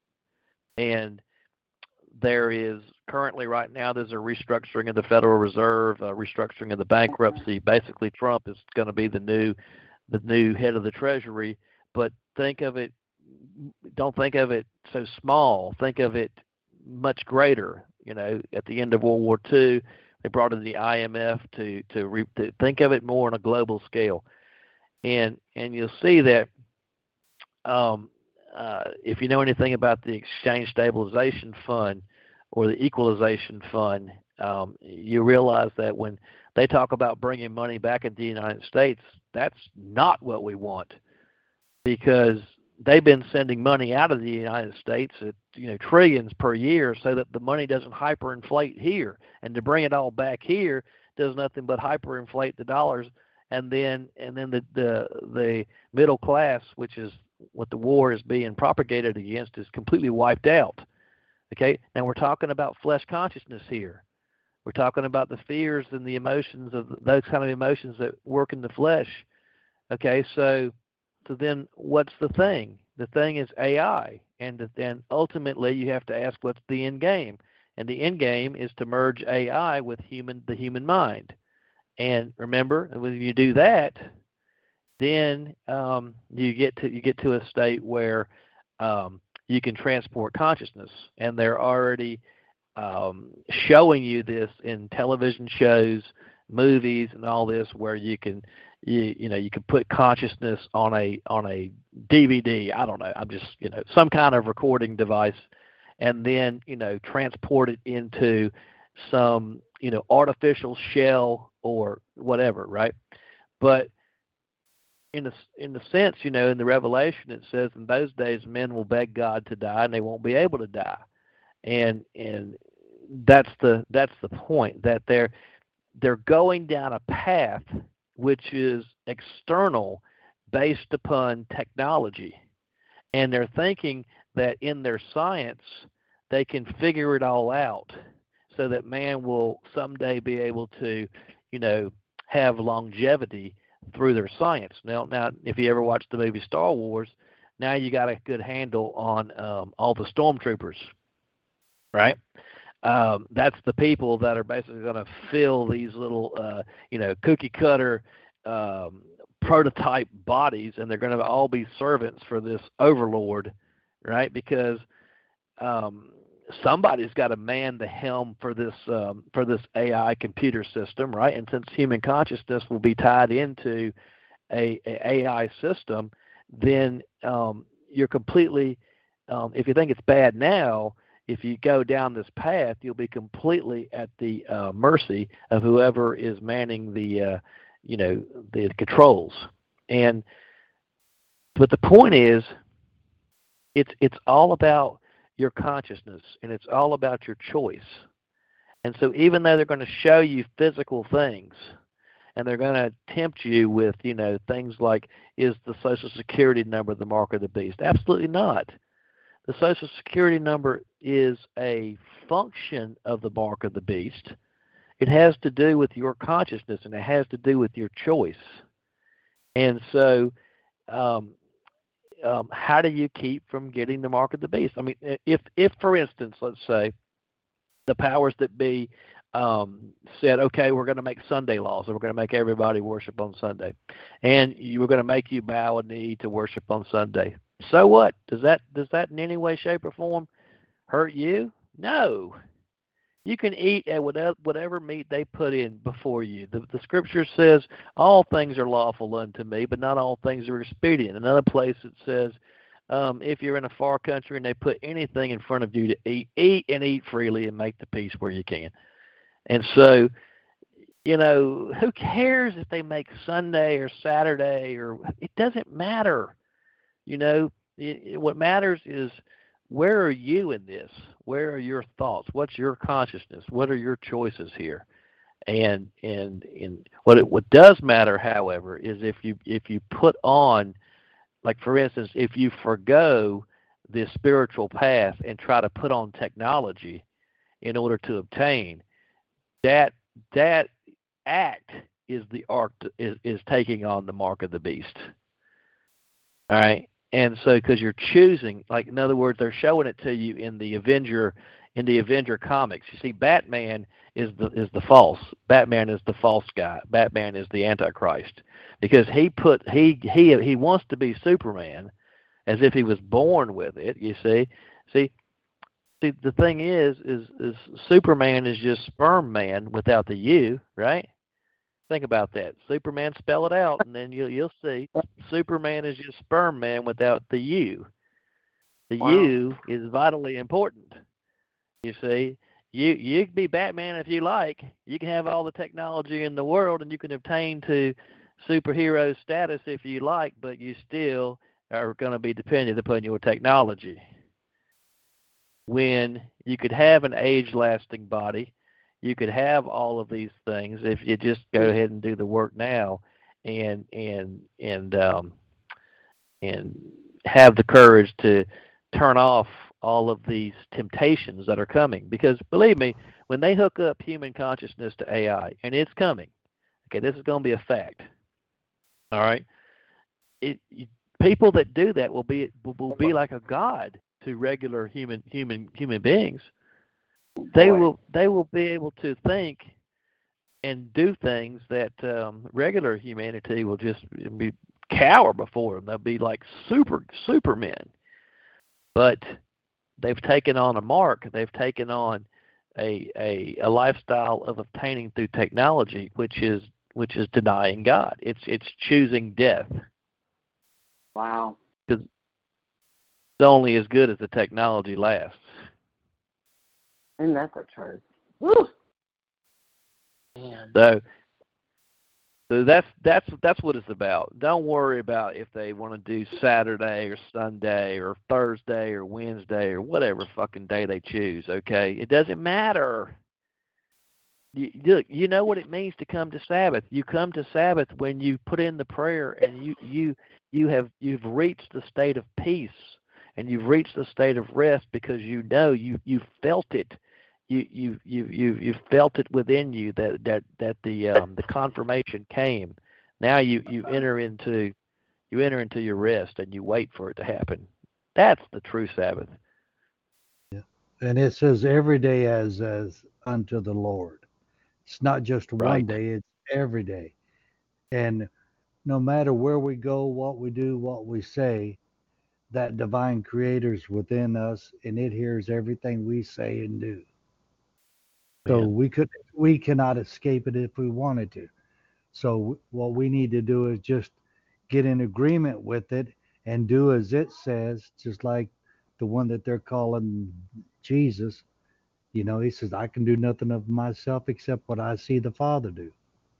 And what that Father tells us and what we see and know in the scriptures, that is what we do. Amen. Well, I mean, they asked the muckety ducks of Jesus's day.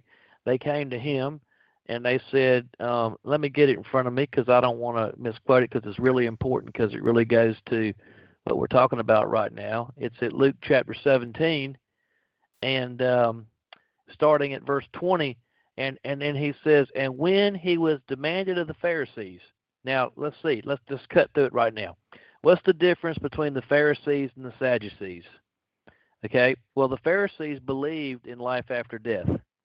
The Sadducees do not. The Sadducees believe you got what you got and that's it. They're both priestly classes, but they are the aspects of within you. You have aspects of your in your own psyche that play the role of Pharisee and Sadducee. Okay, but as within, so without. Okay, so it's funny how the master, Jesus, whenever the one of them would come and ask him a question, he would get them arguing amongst themselves and he'd walk off. But he says, and when he was demanded of the Pharisees when the kingdom of God should come. You see, they believe in life after death, and they believe that the kingdom of God is going to come. Except they believe in the warrior Messiah that's going to come and overthrow Rome and set them up as the chosen people and, a race of people, and they're going to be the rulers, okay? Because they got that race mind about them, right? All right. But the scriptures define what a Jew is. He is a Jew who is one inwardly after the circumcision of the heart. All right. So they want to know, when's the kingdom of God going to come? In other words, tell us the signs. What are the signs so that we can pay attention to our senses and we can know, we can plan for it? What they really want to know is, when do we have to get our affairs together? Right? We're going to sin all we want, okay? But when do we have to get everything right? He said, and he answered them, and he said, the kingdom of God cometh not with observation. Well, what's that again? I thought we had signs of the times. I mean, the pastors went on and on about the signs of the times, and here is the master telling them, it does not come by observation. You cannot open your eyes and look out your windows and say, hey, it's close now. And he says, neither shall they say, lo here or lo there. He says, if they tell you that it's come and it's here, it's there, whatever, and they will, believe me, they've already got red heifers picked out, okay? And if you know the mystery of the red heifer and all, then you'll understand what I'm saying. But they actually have red heifers picked out, and they've actually got all the building materials to rebuild Solomon's temple, because they think Solomon's temple's a physical temple. Not. Okay? They don't understand. Okay, so anyway, he says, neither shall they say, lo here or lo there, for behold, the kingdom of God is within you. The kingdom of God is within. So, when anybody starts in with their,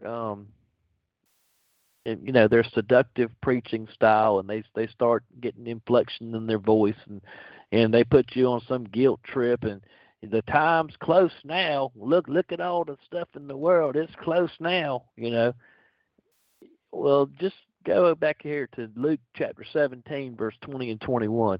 The kingdom of God does not come by observation. So if you think that you're going to obtain to the kingdom of God through your five senses and through your technology and through your science, wrong. But Jesus said of John the Baptist, he said, there has not been born one greater of man than John the Baptist. And he said, but let me tell you something. He said, John the Baptist is nothing compared to one who enters into the kingdom of God. And so now what's John the Baptist? What is he in regard to you? He's your enlightened mind. when you get to the point where you start to see the scriptures, when Aaron's rod begins to bud, and you start to see in regard to your own self.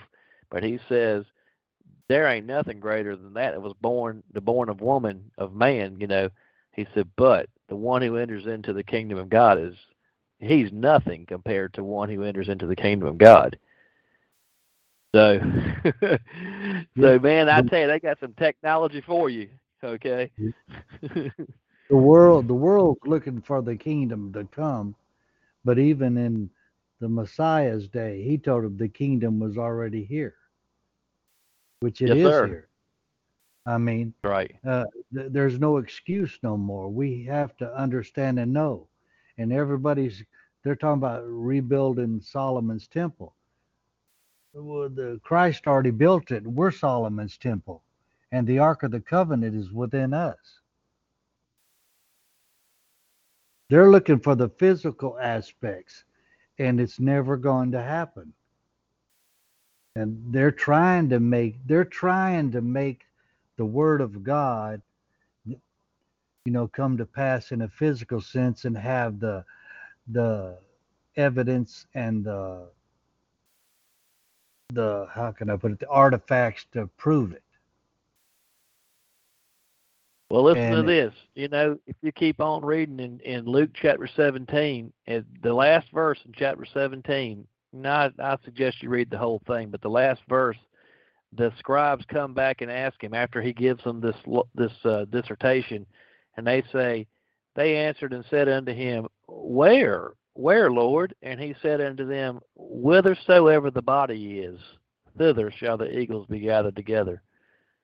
And it's interesting, he uses the term eagle, because if you go to the great Song of Moses, which is found at Deuteronomy chapter 32, and if you go first, before you go there, if you go to Revelation chapter 15, and you read, starting at 15, you read verses 1 through 3, it says in verse 3 that those who overcome sing the song of Moses, the servant of God, and the song of the Lamb. Now, the song of the Lamb, it comes directly after verse 3, okay? But the song of Moses is at verse 32, Deuteronomy 32. And if you understand Deuteronomy 32, it's telling you all about yourself and how the Christ is going to come. That consciousness is going to come within you. But God symbolizes himself as a great eagle. And he says, in one part, he says, look, as an eagle flutters over her nest and basically urges her babies to fly. He said, that's what I am to you. In other words, just do something. Have a little faith and do something. I will bear you on my wings. You're not going to fall. Amen. Yes, sir. Sure. Just dare to step out, trust me, and know that I am that I am. That's what he's telling us.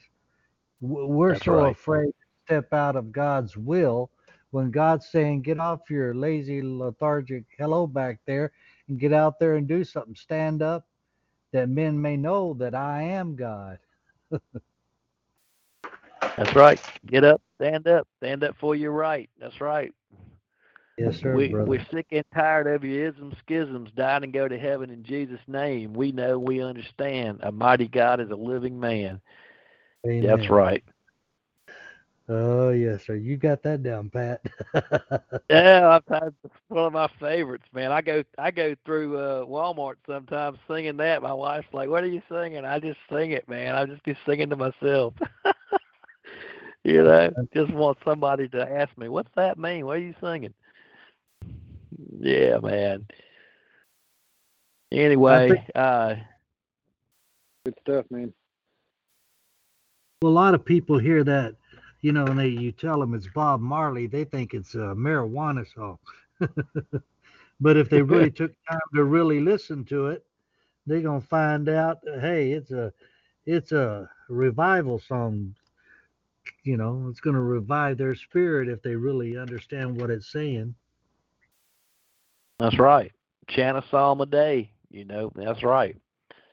Yes. Well, is there anybody else that has any questions or comments or anything? If there are, I'll hold up. But if there's not, Jim, I'm gonna have to jump off. But I'll wait a minute and see if there's anybody else.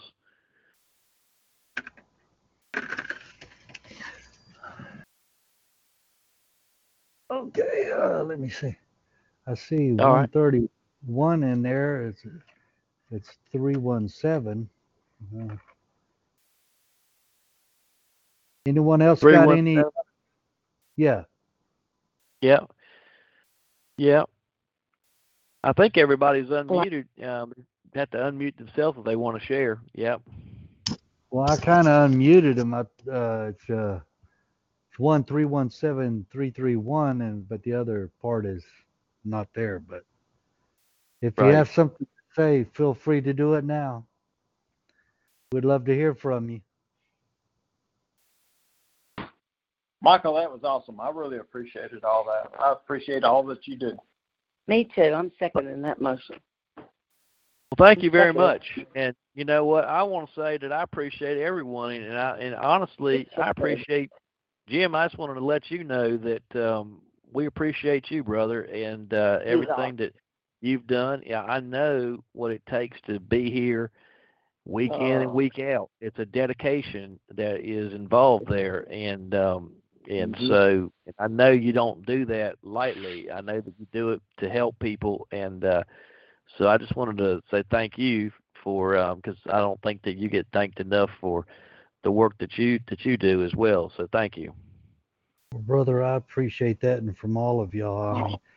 I mean, I'm doing it out of my heart because I love my fellow man, and I want to do as scriptures say, to love your neighbor as yourself, and I truly do. I mean, we can't do it alone. I mean, as you hear White Wolf used to say, the Reverend Mr. Black, he said, you got to walk that lonesome valley. You got to go there by yourself because no one can walk it for you. So I'm and way back from a young man, when I found out there was a God, I mean, I did everything I can to find out about him and find out what it's all about. And I haven't stopped yet. I don't plan on, stopping either. And because I want to know and I want to do the best I can while I'm here and use my time wisely while I'm here to help not only my wife and my children and grandchildren, but all mankind if possible, that we can, each and every one of us can get the word out and and share it with our brothers and sisters, and they share it back with us. We can come and reason together and also grow thereby, that that we can all become one in truth and in peace and in love. And I thank y'all for that. I appreciate it. Does anyone else have anything they want to share? Anything? Please do it now. I just might have missed, the exchange because of my mom. Was Patchouli on here tonight? I really like her. I was just wondering. I didn't know. I didn't hear anybody say. I haven't seen her on here. No. No. You may not. Not tonight. Okay. I was wondering because I was, like I said, I was kind of busy with my mom at first, but I just appreciate y'all for being here. That's twice that y'all have seen fit. That when I was sort of in a crisis with my mom, the call was ongoing. And you just don't know the impact of others that think like this, how that'll help you. And Michael Joseph, I can tell you right now why you got that about being the dad. Because I tell you what, when I hear you share stories about your daughter or your son, oh my gosh, it's the same way with Gil about his wife. It just, women love this. We eat that stuff up. And I tell you what, I just smile every time I think about your daughter and the conversations you just don't realize. Well, everybody should be doing what you're doing, but it's very rare in our world now. And it's really sad. And what you're doing is like way back when it was the good old days. You're raising your children right, and so people realize that we're not there right now, and they crave that. So the universe did draw you there. I mean, there's no doubt in my mind why, because y'all think you're a great dad. Wow. So, yeah, you've raised some wonderful children. Some of the stories you've told about them is just amazing. And your wife just has to be amazing too. So, yeah, you deserve that, and they deserve to hear from you. So you'll do phenomenal at that. Wow. Well, on that, I'll say that that it's a lot of times when you get married, the preacher might say something like, "Whom God hath put together, let no man put asunder," right? And I believe with my whole heart that my wife was supposed to be my wife. I mean, like the things that I need, the things that I like where I had such a negative example in my youth, she fills those holes. She puts the caulk in the leaking ship, and she's like I need like people, like sometimes it's really easy for me to just like fly off the handle sometimes, because God gave me like a really keen intellect, and for me, I can see a solution like almost instantly, and it's really hard for me to, especially if I'm working with other people on a job. Sometimes I assume that, they can see too. Like that, in other words, we're all on the same page, and it's what we need to do. So, and when it doesn't go that way, sometimes I get a little frustrated. And like, she's the patience. She's the, she's the ointment on the, the wound. She's what I need, because if I was, it's easy for me to live my life, because, and I believe anybody with a really high intellect has this problem. It's a stumbling block. It's a blessing and a stumbling block, because you end up, you can be such a help to certain people, but then your ego raises up inside of you and says me, and that's a, how do you say, like when we were talking about ask, seek, knock. The reason why you get, when you ask, seek, knock, and you do it the right way, is that you're not asking and seeking and knocking for some sort of edification of the ego to obtain to some power. You're asking and seeking and knocking in love and service to someone else who doesn't really, merit your service at all. And with the high IQ, sometimes it's just like you want to look at the world as a bunch of dummies. But my point is, if she comes in and she shows me that, it's not that way at all. It's just the way it's the way, when I say you, I'm talking about me. It's the way that I have chosen to see the world. And that's why I can talk with such passion about that choice, because ultimately it is our choice. We can have all these gifts, but we choose how we want to see the world. And I know without a shadow of a doubt that, like, when I get frustrated with my son, it's because I see me in him, and I don't want to see him go down to the same pitfalls that I went into. And so I get frustrated because I'm trying to steer him away from these pitfalls. But here's the thing. He's just as much a child of God as I am. And I should lead him to the point where he understands the choice, so he has a conscious choice. But whatever his choice is, if he decides that he wants to be a garbage man collector, or not collector, but you know what I'm saying, the garbage man to come and pick up the trash, well, what's wrong with that? There's honor in all work. If that's what he wants to do in life, then that's his choice, and I'll honor his choice. You know what I mean? And yes. So then I started to realize, or my wife taught me this, is that I was trying to forge him into my image, and that is thou shalt not do no murder, thou shalt do no murder. You see, I'm murdering his spirit if I forge him into my image. And hey, look, I got plenty of problems, okay? Plenty. I can stack them to the sky and back, all right? Moon and back with all the problems I got to deal with. And so, I'm just saying that I've realized that, like, whom God has put together, and I didn't even one day I was sitting there minding my own business, and she knocked on my door and said, "You want to do something together?" I was sitting there thinking to myself, holy shit, I have hit the jackpot of jackpots. I mean, this woman was beautiful. God, in her youth, she still is beautiful. In her youth, she was just, oh my God.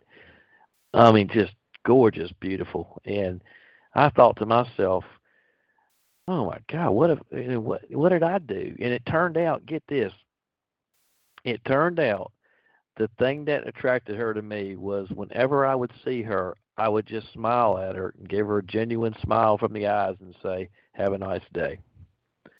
And she was going through her own shit.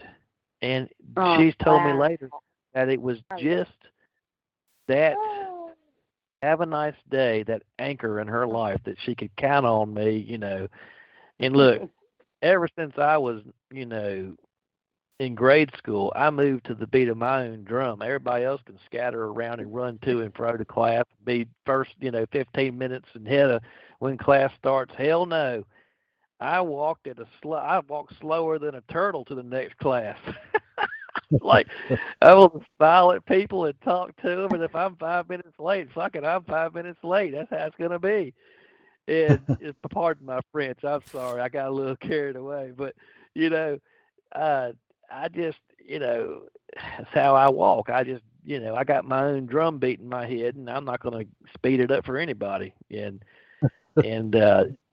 she said later that it was that smile, that smile, and you never know what somebody else is going through, and that little smile there was the thing that earned,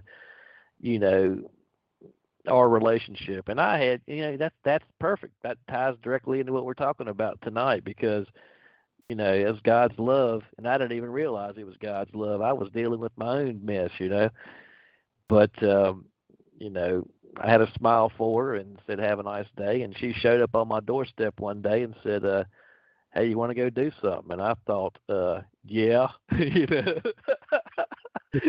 yeah, that sounds good, Yeah, you got totally enveloped, brother. Yeah. Oh my God! We've been together for 30. Plus, I bet you were very cute looking too. What you want to bet? That doesn't hurt either. A small, good looking one. It sure will get your attention. Ooh-wee. I thought. Well, that's the. Back in those days, I'd played football and wrestled, and so I was in really good physical shape. And I know, weren't we all? I'm thinking about it. Oh yeah, weren't we all? That's awesome. That sounded so romantic. But we've been together now. We've been together for 33 years now. 33 years we've been together. Yeah, y'all were babes when y'all got together. Well, let me ask the question. What did you think of her when you were smiling and saying, have a good day? Are you kidding me?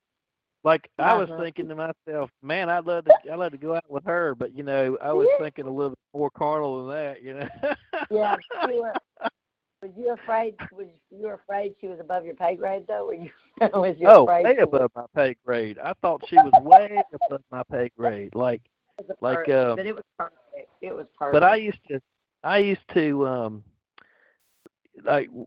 used to aim high. Like when I was 16, I dated a cheerleader at the university. There you go. I aimed high when I was younger, and even though I thought she was just way, way above my pay grade. You know how they say, fake it, make it, right? Fake it till you make it. Fake it till you. But she probably thought the same thing. That's what's interesting. Well, here's the thing. I just kept projecting confidence, even though you could have pushed. That's what I was going to say. She likes the confidence, right? She likes the confidence. What was really going on inside, because I would say, my childhood was horrific. My childhood was absolutely, I mean, like, when I say horrific, I'm not being, that's not hyperbole. I'm literally, it was horrific. Right. And my dad told me when I was 14, get out, and I was like, all right. And I was happy to leave. I was like, all right, bye. And I went and found friends, and I scraped and did what I needed to do to get through high school. And here was the thing. I always had it in my mind that I was, even as a young one, I always knew, even as, my 14, I was going to be a success. And so I saw myself achieving, great things, and I always, knew that whatever I put my mind to do, no matter how hard it was, I was going to do it. And what was interesting is, emotionally speaking, at that time, and I'm not kidding you, if you would have called me on my bullshit, I may have just completely broken down and started crying. There was nothing. It was nothing to me. I didn't come into any confidence until I was 20, real confidence, like inner glow confidence, until I was 27 years old. And probably more like 30. I remember when I was 27, I got my first engineering gig, and I used to have to practice what I was going to say on the phone before I couldn't pick up the phone and call anybody. I would have to practice my words before I had enough courage to pick up the phone and call somebody. And I know it sounds crazy, but I'm telling you the truth. And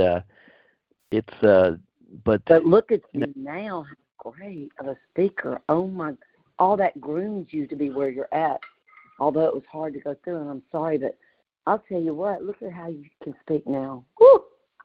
But you know what? It's like I see the story of Moses in me, in my life. There was a woman came to me, and she said to me, she didn't even know me. I met her in Washington, North Carolina, and we went to her house to observe Passover. There was a whole bunch of people there.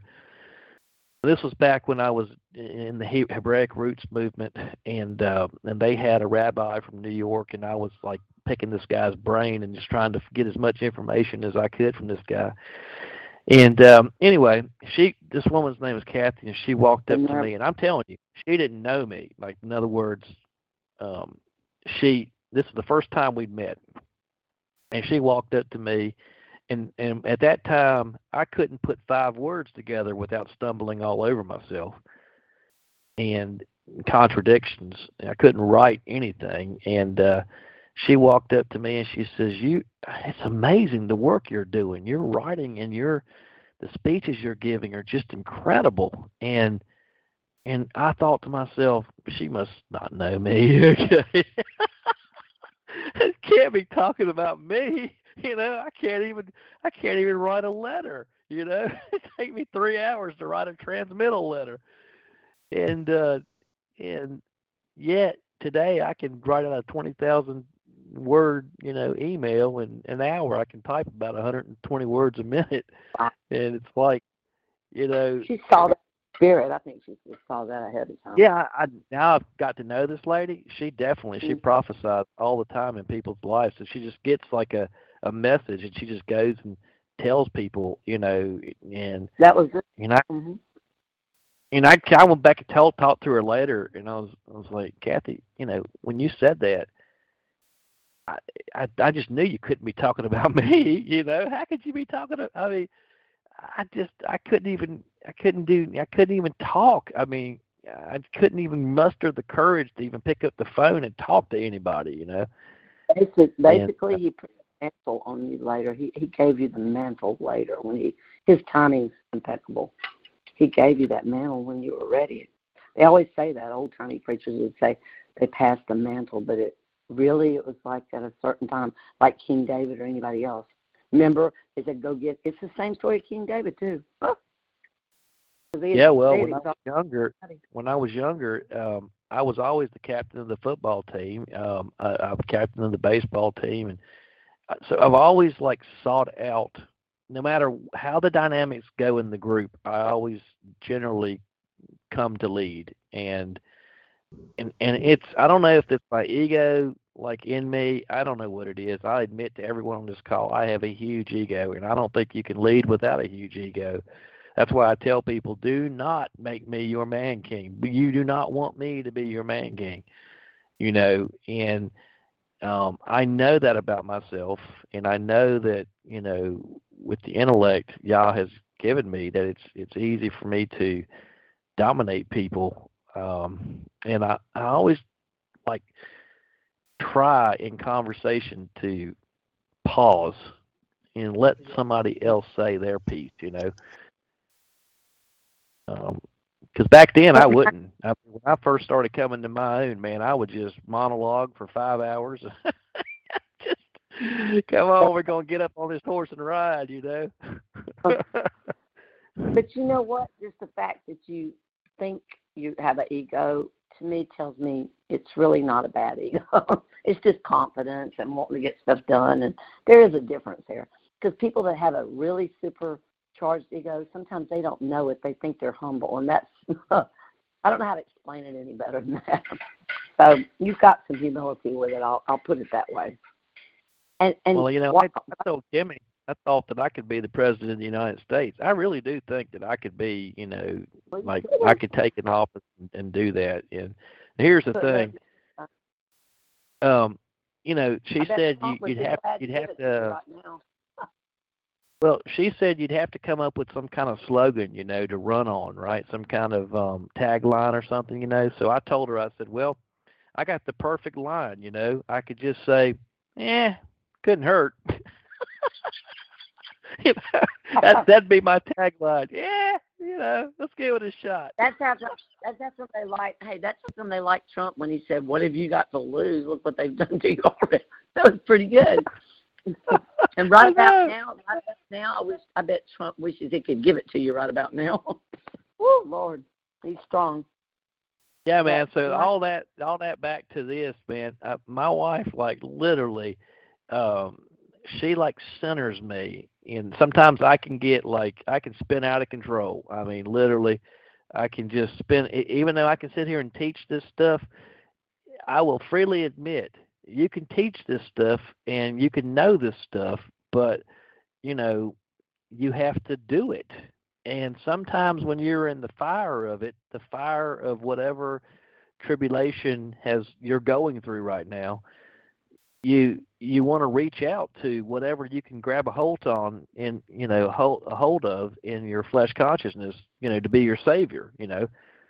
Vitamin C or better diet or whatever, right? If it's health, you know, whatever it is, right? And you know, sometimes just having a friend, a colleague, associate, somebody to just say, hey, you know, you're acting out of flesh consciousness over here. I mean, you know better than this. Go to the Spirit. And you know what? When that happens, because you know lately people have been coming to my life and saying, you know, correcting my ship, you know, or giving me a nice little, you know, what are you doing here? You know, at first it's like, oh God, you know, I know this. Leave me alone, right? But then, you know, it's like, you know, geez, I mean, this is for my good. This person has been sent to my life, you know, to right this ship, to help, you know, to be a part of the solution. And that's where I believe. I got a story, and this is a happy one, because I'm like you. I've been asking y'all, I want to be used, because the time right now, it's just, woo, this is a nightmare, and we need to keep busy and feel like we're here for a purpose so we can stay here. Well, there's an elderly lady at work at the sheriff's office. She just works part-time. She's precious, just precious, but very demure, and a lot of people don't take the time to try to get to know her. Well, I've been seeing her a little more now that I hadn't been in school because they canceled all the school. So I've been just talking to her, and she's very spiritual, very sweet. Well, we had a little text between all the ladies at work, just checking on everybody. It was very uplifting. And so I sent a song. Speaking of songs, this is a black minister that has all these children in the street singing, praising, jumping. When you hear that song, I don't care how low you are, your body just, I'll send it to you sometime. Oh my gosh, you just cannot stay still. You cannot help but get up and move. You have to, if no one's around, that's what I'm going to say now. I wouldn't do it in front of you. But you're going to dance, you're going to jump up, you're going to do something. You can't just sit there. So I sent it to everybody, and the little demure one that so never purchased, she writes me on a separate thread, and she goes, oh, my God. She goes, thank you so much for sending that song by Hezekiah Walker. She goes, Miss Donna, they called me that. And she goes, I needed that. She goes, I was grouchy today at home. I was very down, and we're all isolated, and I felt so low. And she goes, the song just thrilled my soul. And I was like, oh, my gosh, that's great. And so then, this is what I said. We started talking a little bit, back and forth texting. And then I said, I'm going to send you just one more because you probably got to get back to your rat killing. You know, that's an old Southern thing for she's probably got a lot to do. I said, I'm not going to keep you, but I said, now the next one I send you is going to make you get up and twirl around like a little kid. And I could just see Alice doing this. And I wondered what she was going to say. Oh, my God, it was so cute. She writes back. She goes, I already twirled on the last one. She said, I already did that. I go, atta girl. And, you know, I got chill bumps as you talk about these things. I've got chill bumps from the top of my head. I'm like Jerry Ray. Oh, my gosh, Jim. Right now I have chill bumps running up and down, it looks to, because I think we're hitting on a very important part. These people, they may come to work or be around us, and they may act like they're okay, but she's elderly, and she's scared, and she's quiet, and doesn't really. And just something about that song reminded her, it makes you, all those children, it's a video. I actually sent a little video. All the children in the street, they're getting after it, baby. They are. And it's like, what's that song say, Steve? It's something about praise. I don't know, but that is it's by Hezekiah Walker. But anyway, I don't even know who he is. He's just a wonderful black minister that I would imagine. But he has hundreds of those children dancing in the street to it. And I'm thinking this is what we need. So the second one I sent her is called I Will Dance Like David Danced. Oh, my gosh, it's by Joshua. Oh, my God. It's got all that Middle Eastern instruments. It's by Joshua Aaron. I don't know if you're familiar with him, but he will light your soul on fire. Michael, remember what I said. Look up Joshua Aaron, just like Aaron, Joshua Aaron, and he's a musician, brilliant musician, and he's got a song called I Will Dance Like David Danced. And that's why I told her the next one you're going to want to twirl around. She goes, oh, no, I already twirled. I already did it.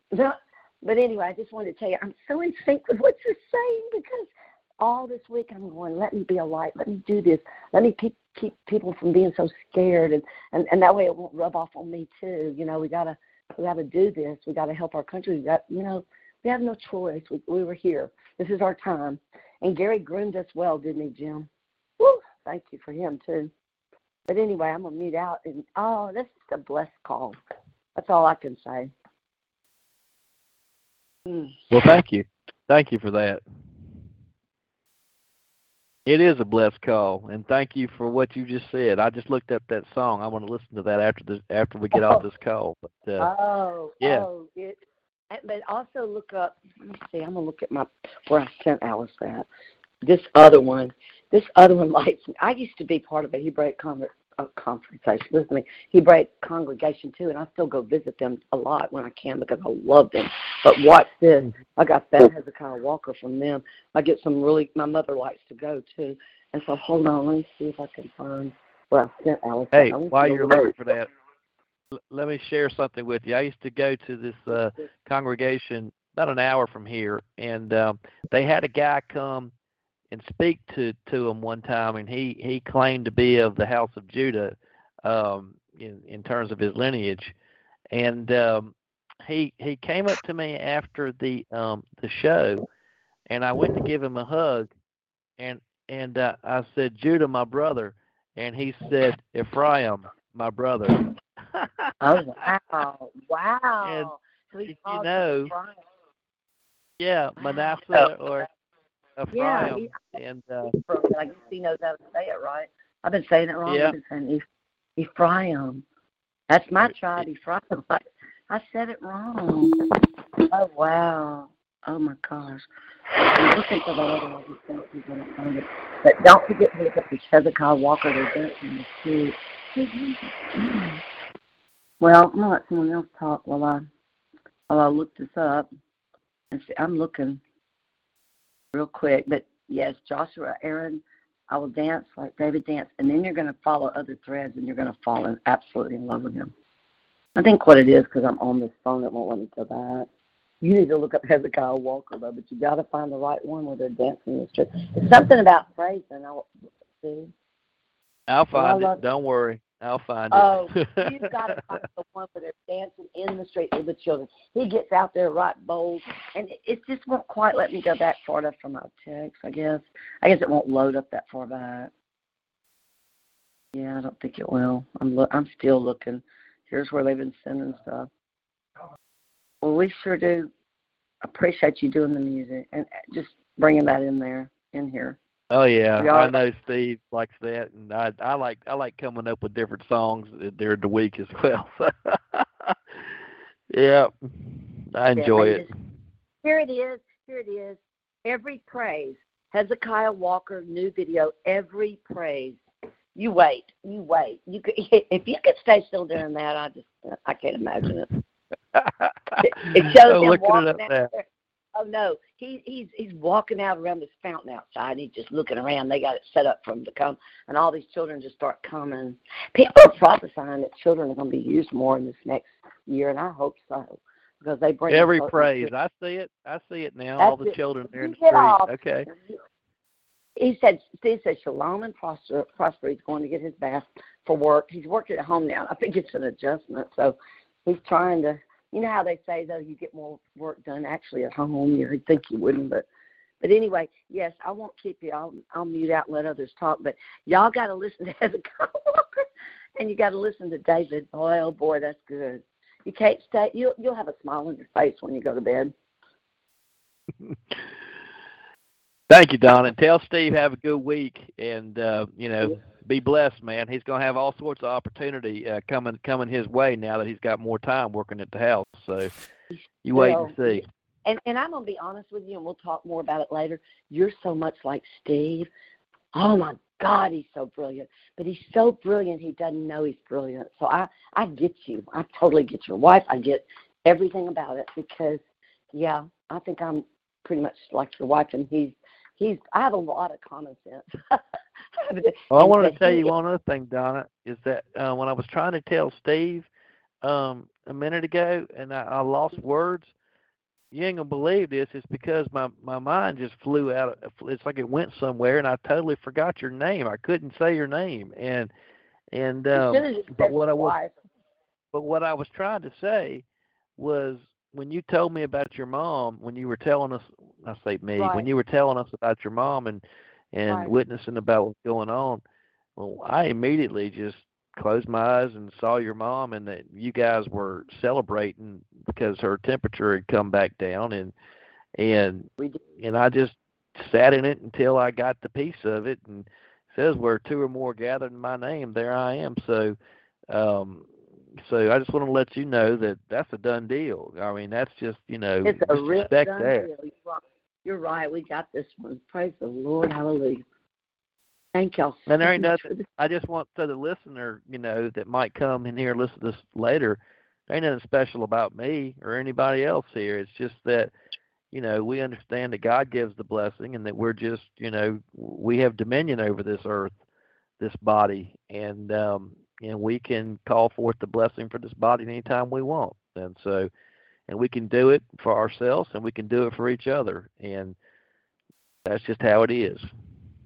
But you know what? This kind of fearsome times will make you really understand what the Messiah was talking about when he got in the boat and went to sleep. With all that going on, man, I always liked that story, but I never got the extent of it till I went through scary stuff, like when my mother was on the ventilator and I had to I said, okay, I got to do what he did. I got to do what Joshua did. I got to get in the boat and not look at what the doctors are saying, not look at day after day they're saying she's not going to make. I had to, in essence, go to sleep to that and not look at that. I was like, well, you know what? Think of that story like this. That Bible sits on most people's shelf and gathers dust, right? Now, when everything's good, that Bible just gets thicker and thicker. Dust layers just get thicker and thicker. But let a storm show up, and somebody's going to, in other words, see, Jesus is sleeping in the boat. The Bible is a cannon. He's sleeping in the cannon. Let a storm show up. He's still asleep in that cannon until you open up that Bible. You start searching in that Bible for your relief. You're like, hey, it's in here somewhere. I'm going to find it, And then you open it up and you find your relief, and see, then he orders the winds and everything to stand still. And so, you're using the word. So you are the living word, and you're realizing that he's showing you how to do it. You are a fellow brethren. You are a brother. All right. Beautiful. And, yeah. So just tell them to tell all those winds and waves to be still, and as that's like laying in your bed at night, be still and know that I am God. And the ego wants to say, hey, I'm doing all this. See, that's Simon Magus says, how can I buy some of that Holy Spirit, man? I can make some money doing this, But then, you realize the ego is all contrived. There was no Michael Joseph at my birth.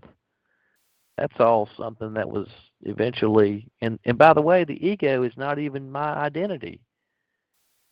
It's just a tool that I use to enter into relationships. But, if I called myself I and you called yourself I, we'd be all eyes.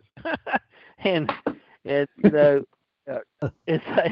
say, well, remember that he gave his name to his people. So when you look at the Hebrew for Judah, we have the house of Judah, and we have the house of Israel, and Judah still bears his name. Listen, it's in the Hebrew, Yahudah. Yahudah is the name, right? So you see, you can hear Yah.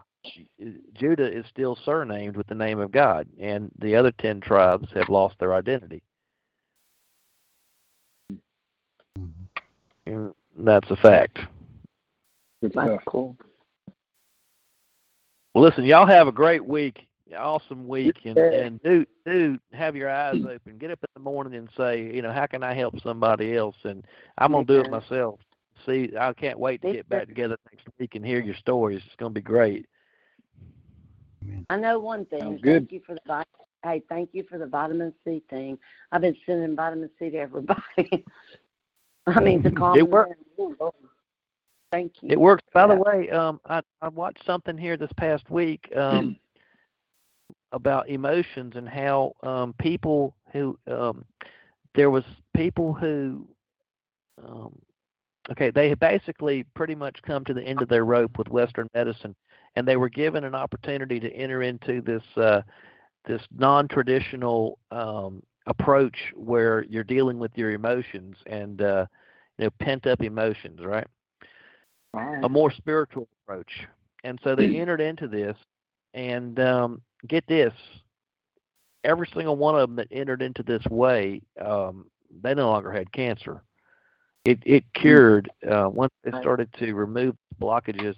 But what I found that was really interesting, if a man is hungry, you got to feed him before you can start to give him spiritual stuff. I mean, his immediate need is hunger, right, for the body. And if someone is sick, you got to take care of the immune system. And so what I found that was very interesting in all cases that where the cancer, they didn't have to do any surgery, no chemo, no nothing. It just went away completely. In all cases, they gave them mega doses of vitamin C. Oh, wow. Yeah. Now, to the skeptic, to the scientist, they'll say, oh, it's the vitamin C. Yeah, well, but that bottled up emotion that we, the scripture says, angry but don't sin. In other words, Let your emotions flow. Don't block them, because when you start to block them, store them, pin them up, then Oh, the health problem. Absolutely. If you're familiar with that, was it Louisa Hayes or something like that, the one that has that book where it tells, like for instance, I've been having trouble with my eyes, and I thought, ooh, I bet if I looked at that, it would say, what is it you don't want to see? I mean, you're telling it right. I used to like that book. Gary and I would look at it because there's a lot of connections with ailments, with your thoughts and your emotions. You're absolutely right on target. Totally. You're right. That's good. Very timely. Oh, have you heard this? Have you heard this, Michael Joseph, about vitamin C? You know how they say we can't make our own vitamin C? There's only a few animals left. I think a goat can, a cat, a fruit bat, or maybe, I don't know. Yeah, maybe dogs can. Dogs can make their own vitamins. I think it's like goats and dogs and maybe fruit bat or something. It's just something strange. But I was listening to a scientist or a doctor, I don't know which she was. She was saying we used to have the ability to make it and we lost it. I don't know where she come up with that. I just wondered if you ever saw that in any of your studies, because I thought that was fascinating. I was listening to her and she said it twice. She goes, we used to have the capability of making it and we lost it. I thought, oh, wow. I just thought that was fascinating. I just threw that out there. I defined it fascinating from this perspective, is that I believe the true spiritual path, that when we reach the point of where what the Bible calls transfiguration, where the physical body, remember in the story, in the analogy, at first there was separation between Esau and Jacob, and they went separate ways. But then later, after Jacob went and got all these wives and had his experience, right? We don't hear anything about Esau and flesh consciousness. The story is all about spiritual development, right? And then later we see that these two brothers have a reunion, and Esau is wealthy beyond compare, and they hug each other. Jacob too is wealthy beyond compare, and they hug each other, and they make the peace. And that state of what happens there is transfiguration. The peace is made. The two sticks. See, Judah and Israel represent the breaking of the one stick being broken into two, and then what we're doing is we're putting it back in together. We're making the two back into one. And so that being said, I believe that because the scripture says that when you reach that state of transfiguration, then no one can take your life.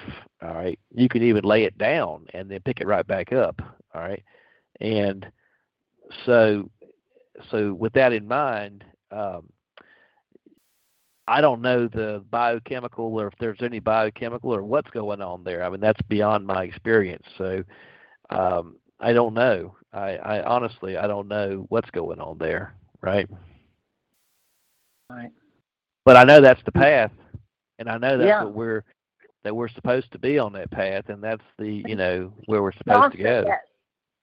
Okay, it's been a while since I thought about it, but the right brain, left brain crossing over thing, that sounds like part of it. Well, yeah, I mean, think about it. Remember, Judah was comprised of 3 tribes. Okay, so Judah is the house. You have the tribe of Judah. But the house of Judah is comprised of the tribe of Judah, Benjamin, because remember, Judah told Isaac, "I'll stand surety for Benjamin." So they went down into Egypt. So Judah is the tribe of Judah, the tribe of Benjamin, and the Levites. No Levite is going to be caught dead in the house of Israel because they went and became idolatrous, right? They under Rehoboam, they split and they made Jeroboam their king, and they set up a brand new government and they set up a brand new religious system, and they refused to go down to Jerusalem or let's say up to Jerusalem to worship. They set an idol in Dan, and they set an idol in Shechem, I think it is. So because Jeroboam says, hey, if the people go up to Jerusalem to observe the feast, then they're gonna kill me as their king, and they're gonna return back to the righteous way. So in order to keep them in a state of degradation where they can keep me as their king, I'm going to set up idols. And they'll be taught to worship these idols, and they'll bring curses on themselves, and I can remain their king. Now go read it. Go check it out. Go read the story. How crazy. How crazy did you? Whoa. Wow. All right. Well, okay. You think it's all that crazy? Look in the world today, and look at the false idols that are put before 24/7. Oh, they're acting crazy today. They'll destroy their own self to hurt somebody else. It's crazy. You're right. Yep. So anyway, you have Yahudah and Yisrael, and Yisrael is the prince that prevailed with the El, and the prince is in a sense, the one that El is God, and so what you have in Yisrael is you have a threefold chord. You have the El is the Hebraic chord, the Ra is the Egyptian chord, which speaks to the body, and then the Is the Assyrian chord, which speaks to the mind. So what you have is, the story: the body is Adam, the mind is Eve, and then El is the union in God. So now you understand Yisrael or Israel. When you come into that state of Israel, the two have become one. In other words, now you've entered into not a father-son relationship, but a husband and wife relationship. That's the state of Israel. Wow. State of rest. Man, this is a good call. Thank you. It's a great call. Yeah. But there's another state. There's another state on behind that, and that's the state of the Zadok, the saints that say, okay, we are going to forego our state of peace and marriage, and we're going to go back and go to work in this lower state on behalf of our brethren. And that is what the priest does, and that is the order of Melchizedek. The ones who have entered into the Melech, the king, Zadok, priest, the king priest status of transfiguration. But and go check me out. Go look at Ezekiel chapter 44, verse 25, and you'll read about how these can walk once the Zadok can walk in two realms. But if they decide to enter back into the lower realms, they can do so, but they have to account to themselves 7 days. And now, did not Jesus account to himself 7 days? Yeah. His 6 days of creation and the seventh the millennial. You see, you understand? So in other words, he who enters into the order of Melchizedek and chooses to forgo the marriage and unity can in service to their fellow brethren come back into this realm. But you see, here's what they do to people like that. They build a church around him and make him a Superman. And they start following the Superman, and they don't follow the Superman's teachings. Jesus said, don't pray to me. In and of myself, I can do nothing. It's the Father that works in me. And yet people pray to Jesus 24/7. Mm. Oh, wow. Well, brother, we've been on here right at 3 hours and 22 minutes. Yeah, man. Let's call it, Jim. Get the blessing, brother. Yeah, because he's got to listen to 2 songs and do 2 dances before he goes to bed. Yeah, I've got to do quite a few things yet. Yes, ma'am. But I meant MJ. No, I meant MJ, our musical coordinator. You don't have to do it, Jim. That's crazy. Well, I want to appreciate each and every one of you coming and being part of this. This is what this call is all about. And, I want to thank you. And may Yahweh bless you, keep you in perfect divine health, you and your family. And may all your dreams come true that are good, and very good. And with that, Yahweh bless you, keep you in perfect divine health. And I'm going to end the call. Good night, everyone. We Good love night, you. Shalom, all. prosper, be in health. Good night, y'all. Thank you. Good night, everyone. It is Ryan here, and I have a question for you. What do you do when you win? Like, are you a fist pumper, a woohooer, a hand clapper, a high fiver? I kind of like the high five, but if you want to hone in on those winning moves, check out Chumba Casino. At ChumbaCasino.com, choose from hundreds of social casino-style games for your chance to redeem serious cash prizes. There are new game releases weekly, plus free daily bonuses. So don't wait. Start having the most fun ever at ChumbaCasino.com. No purchase necessary. VGW Group. Void where prohibited by law. See terms and conditions. 18+.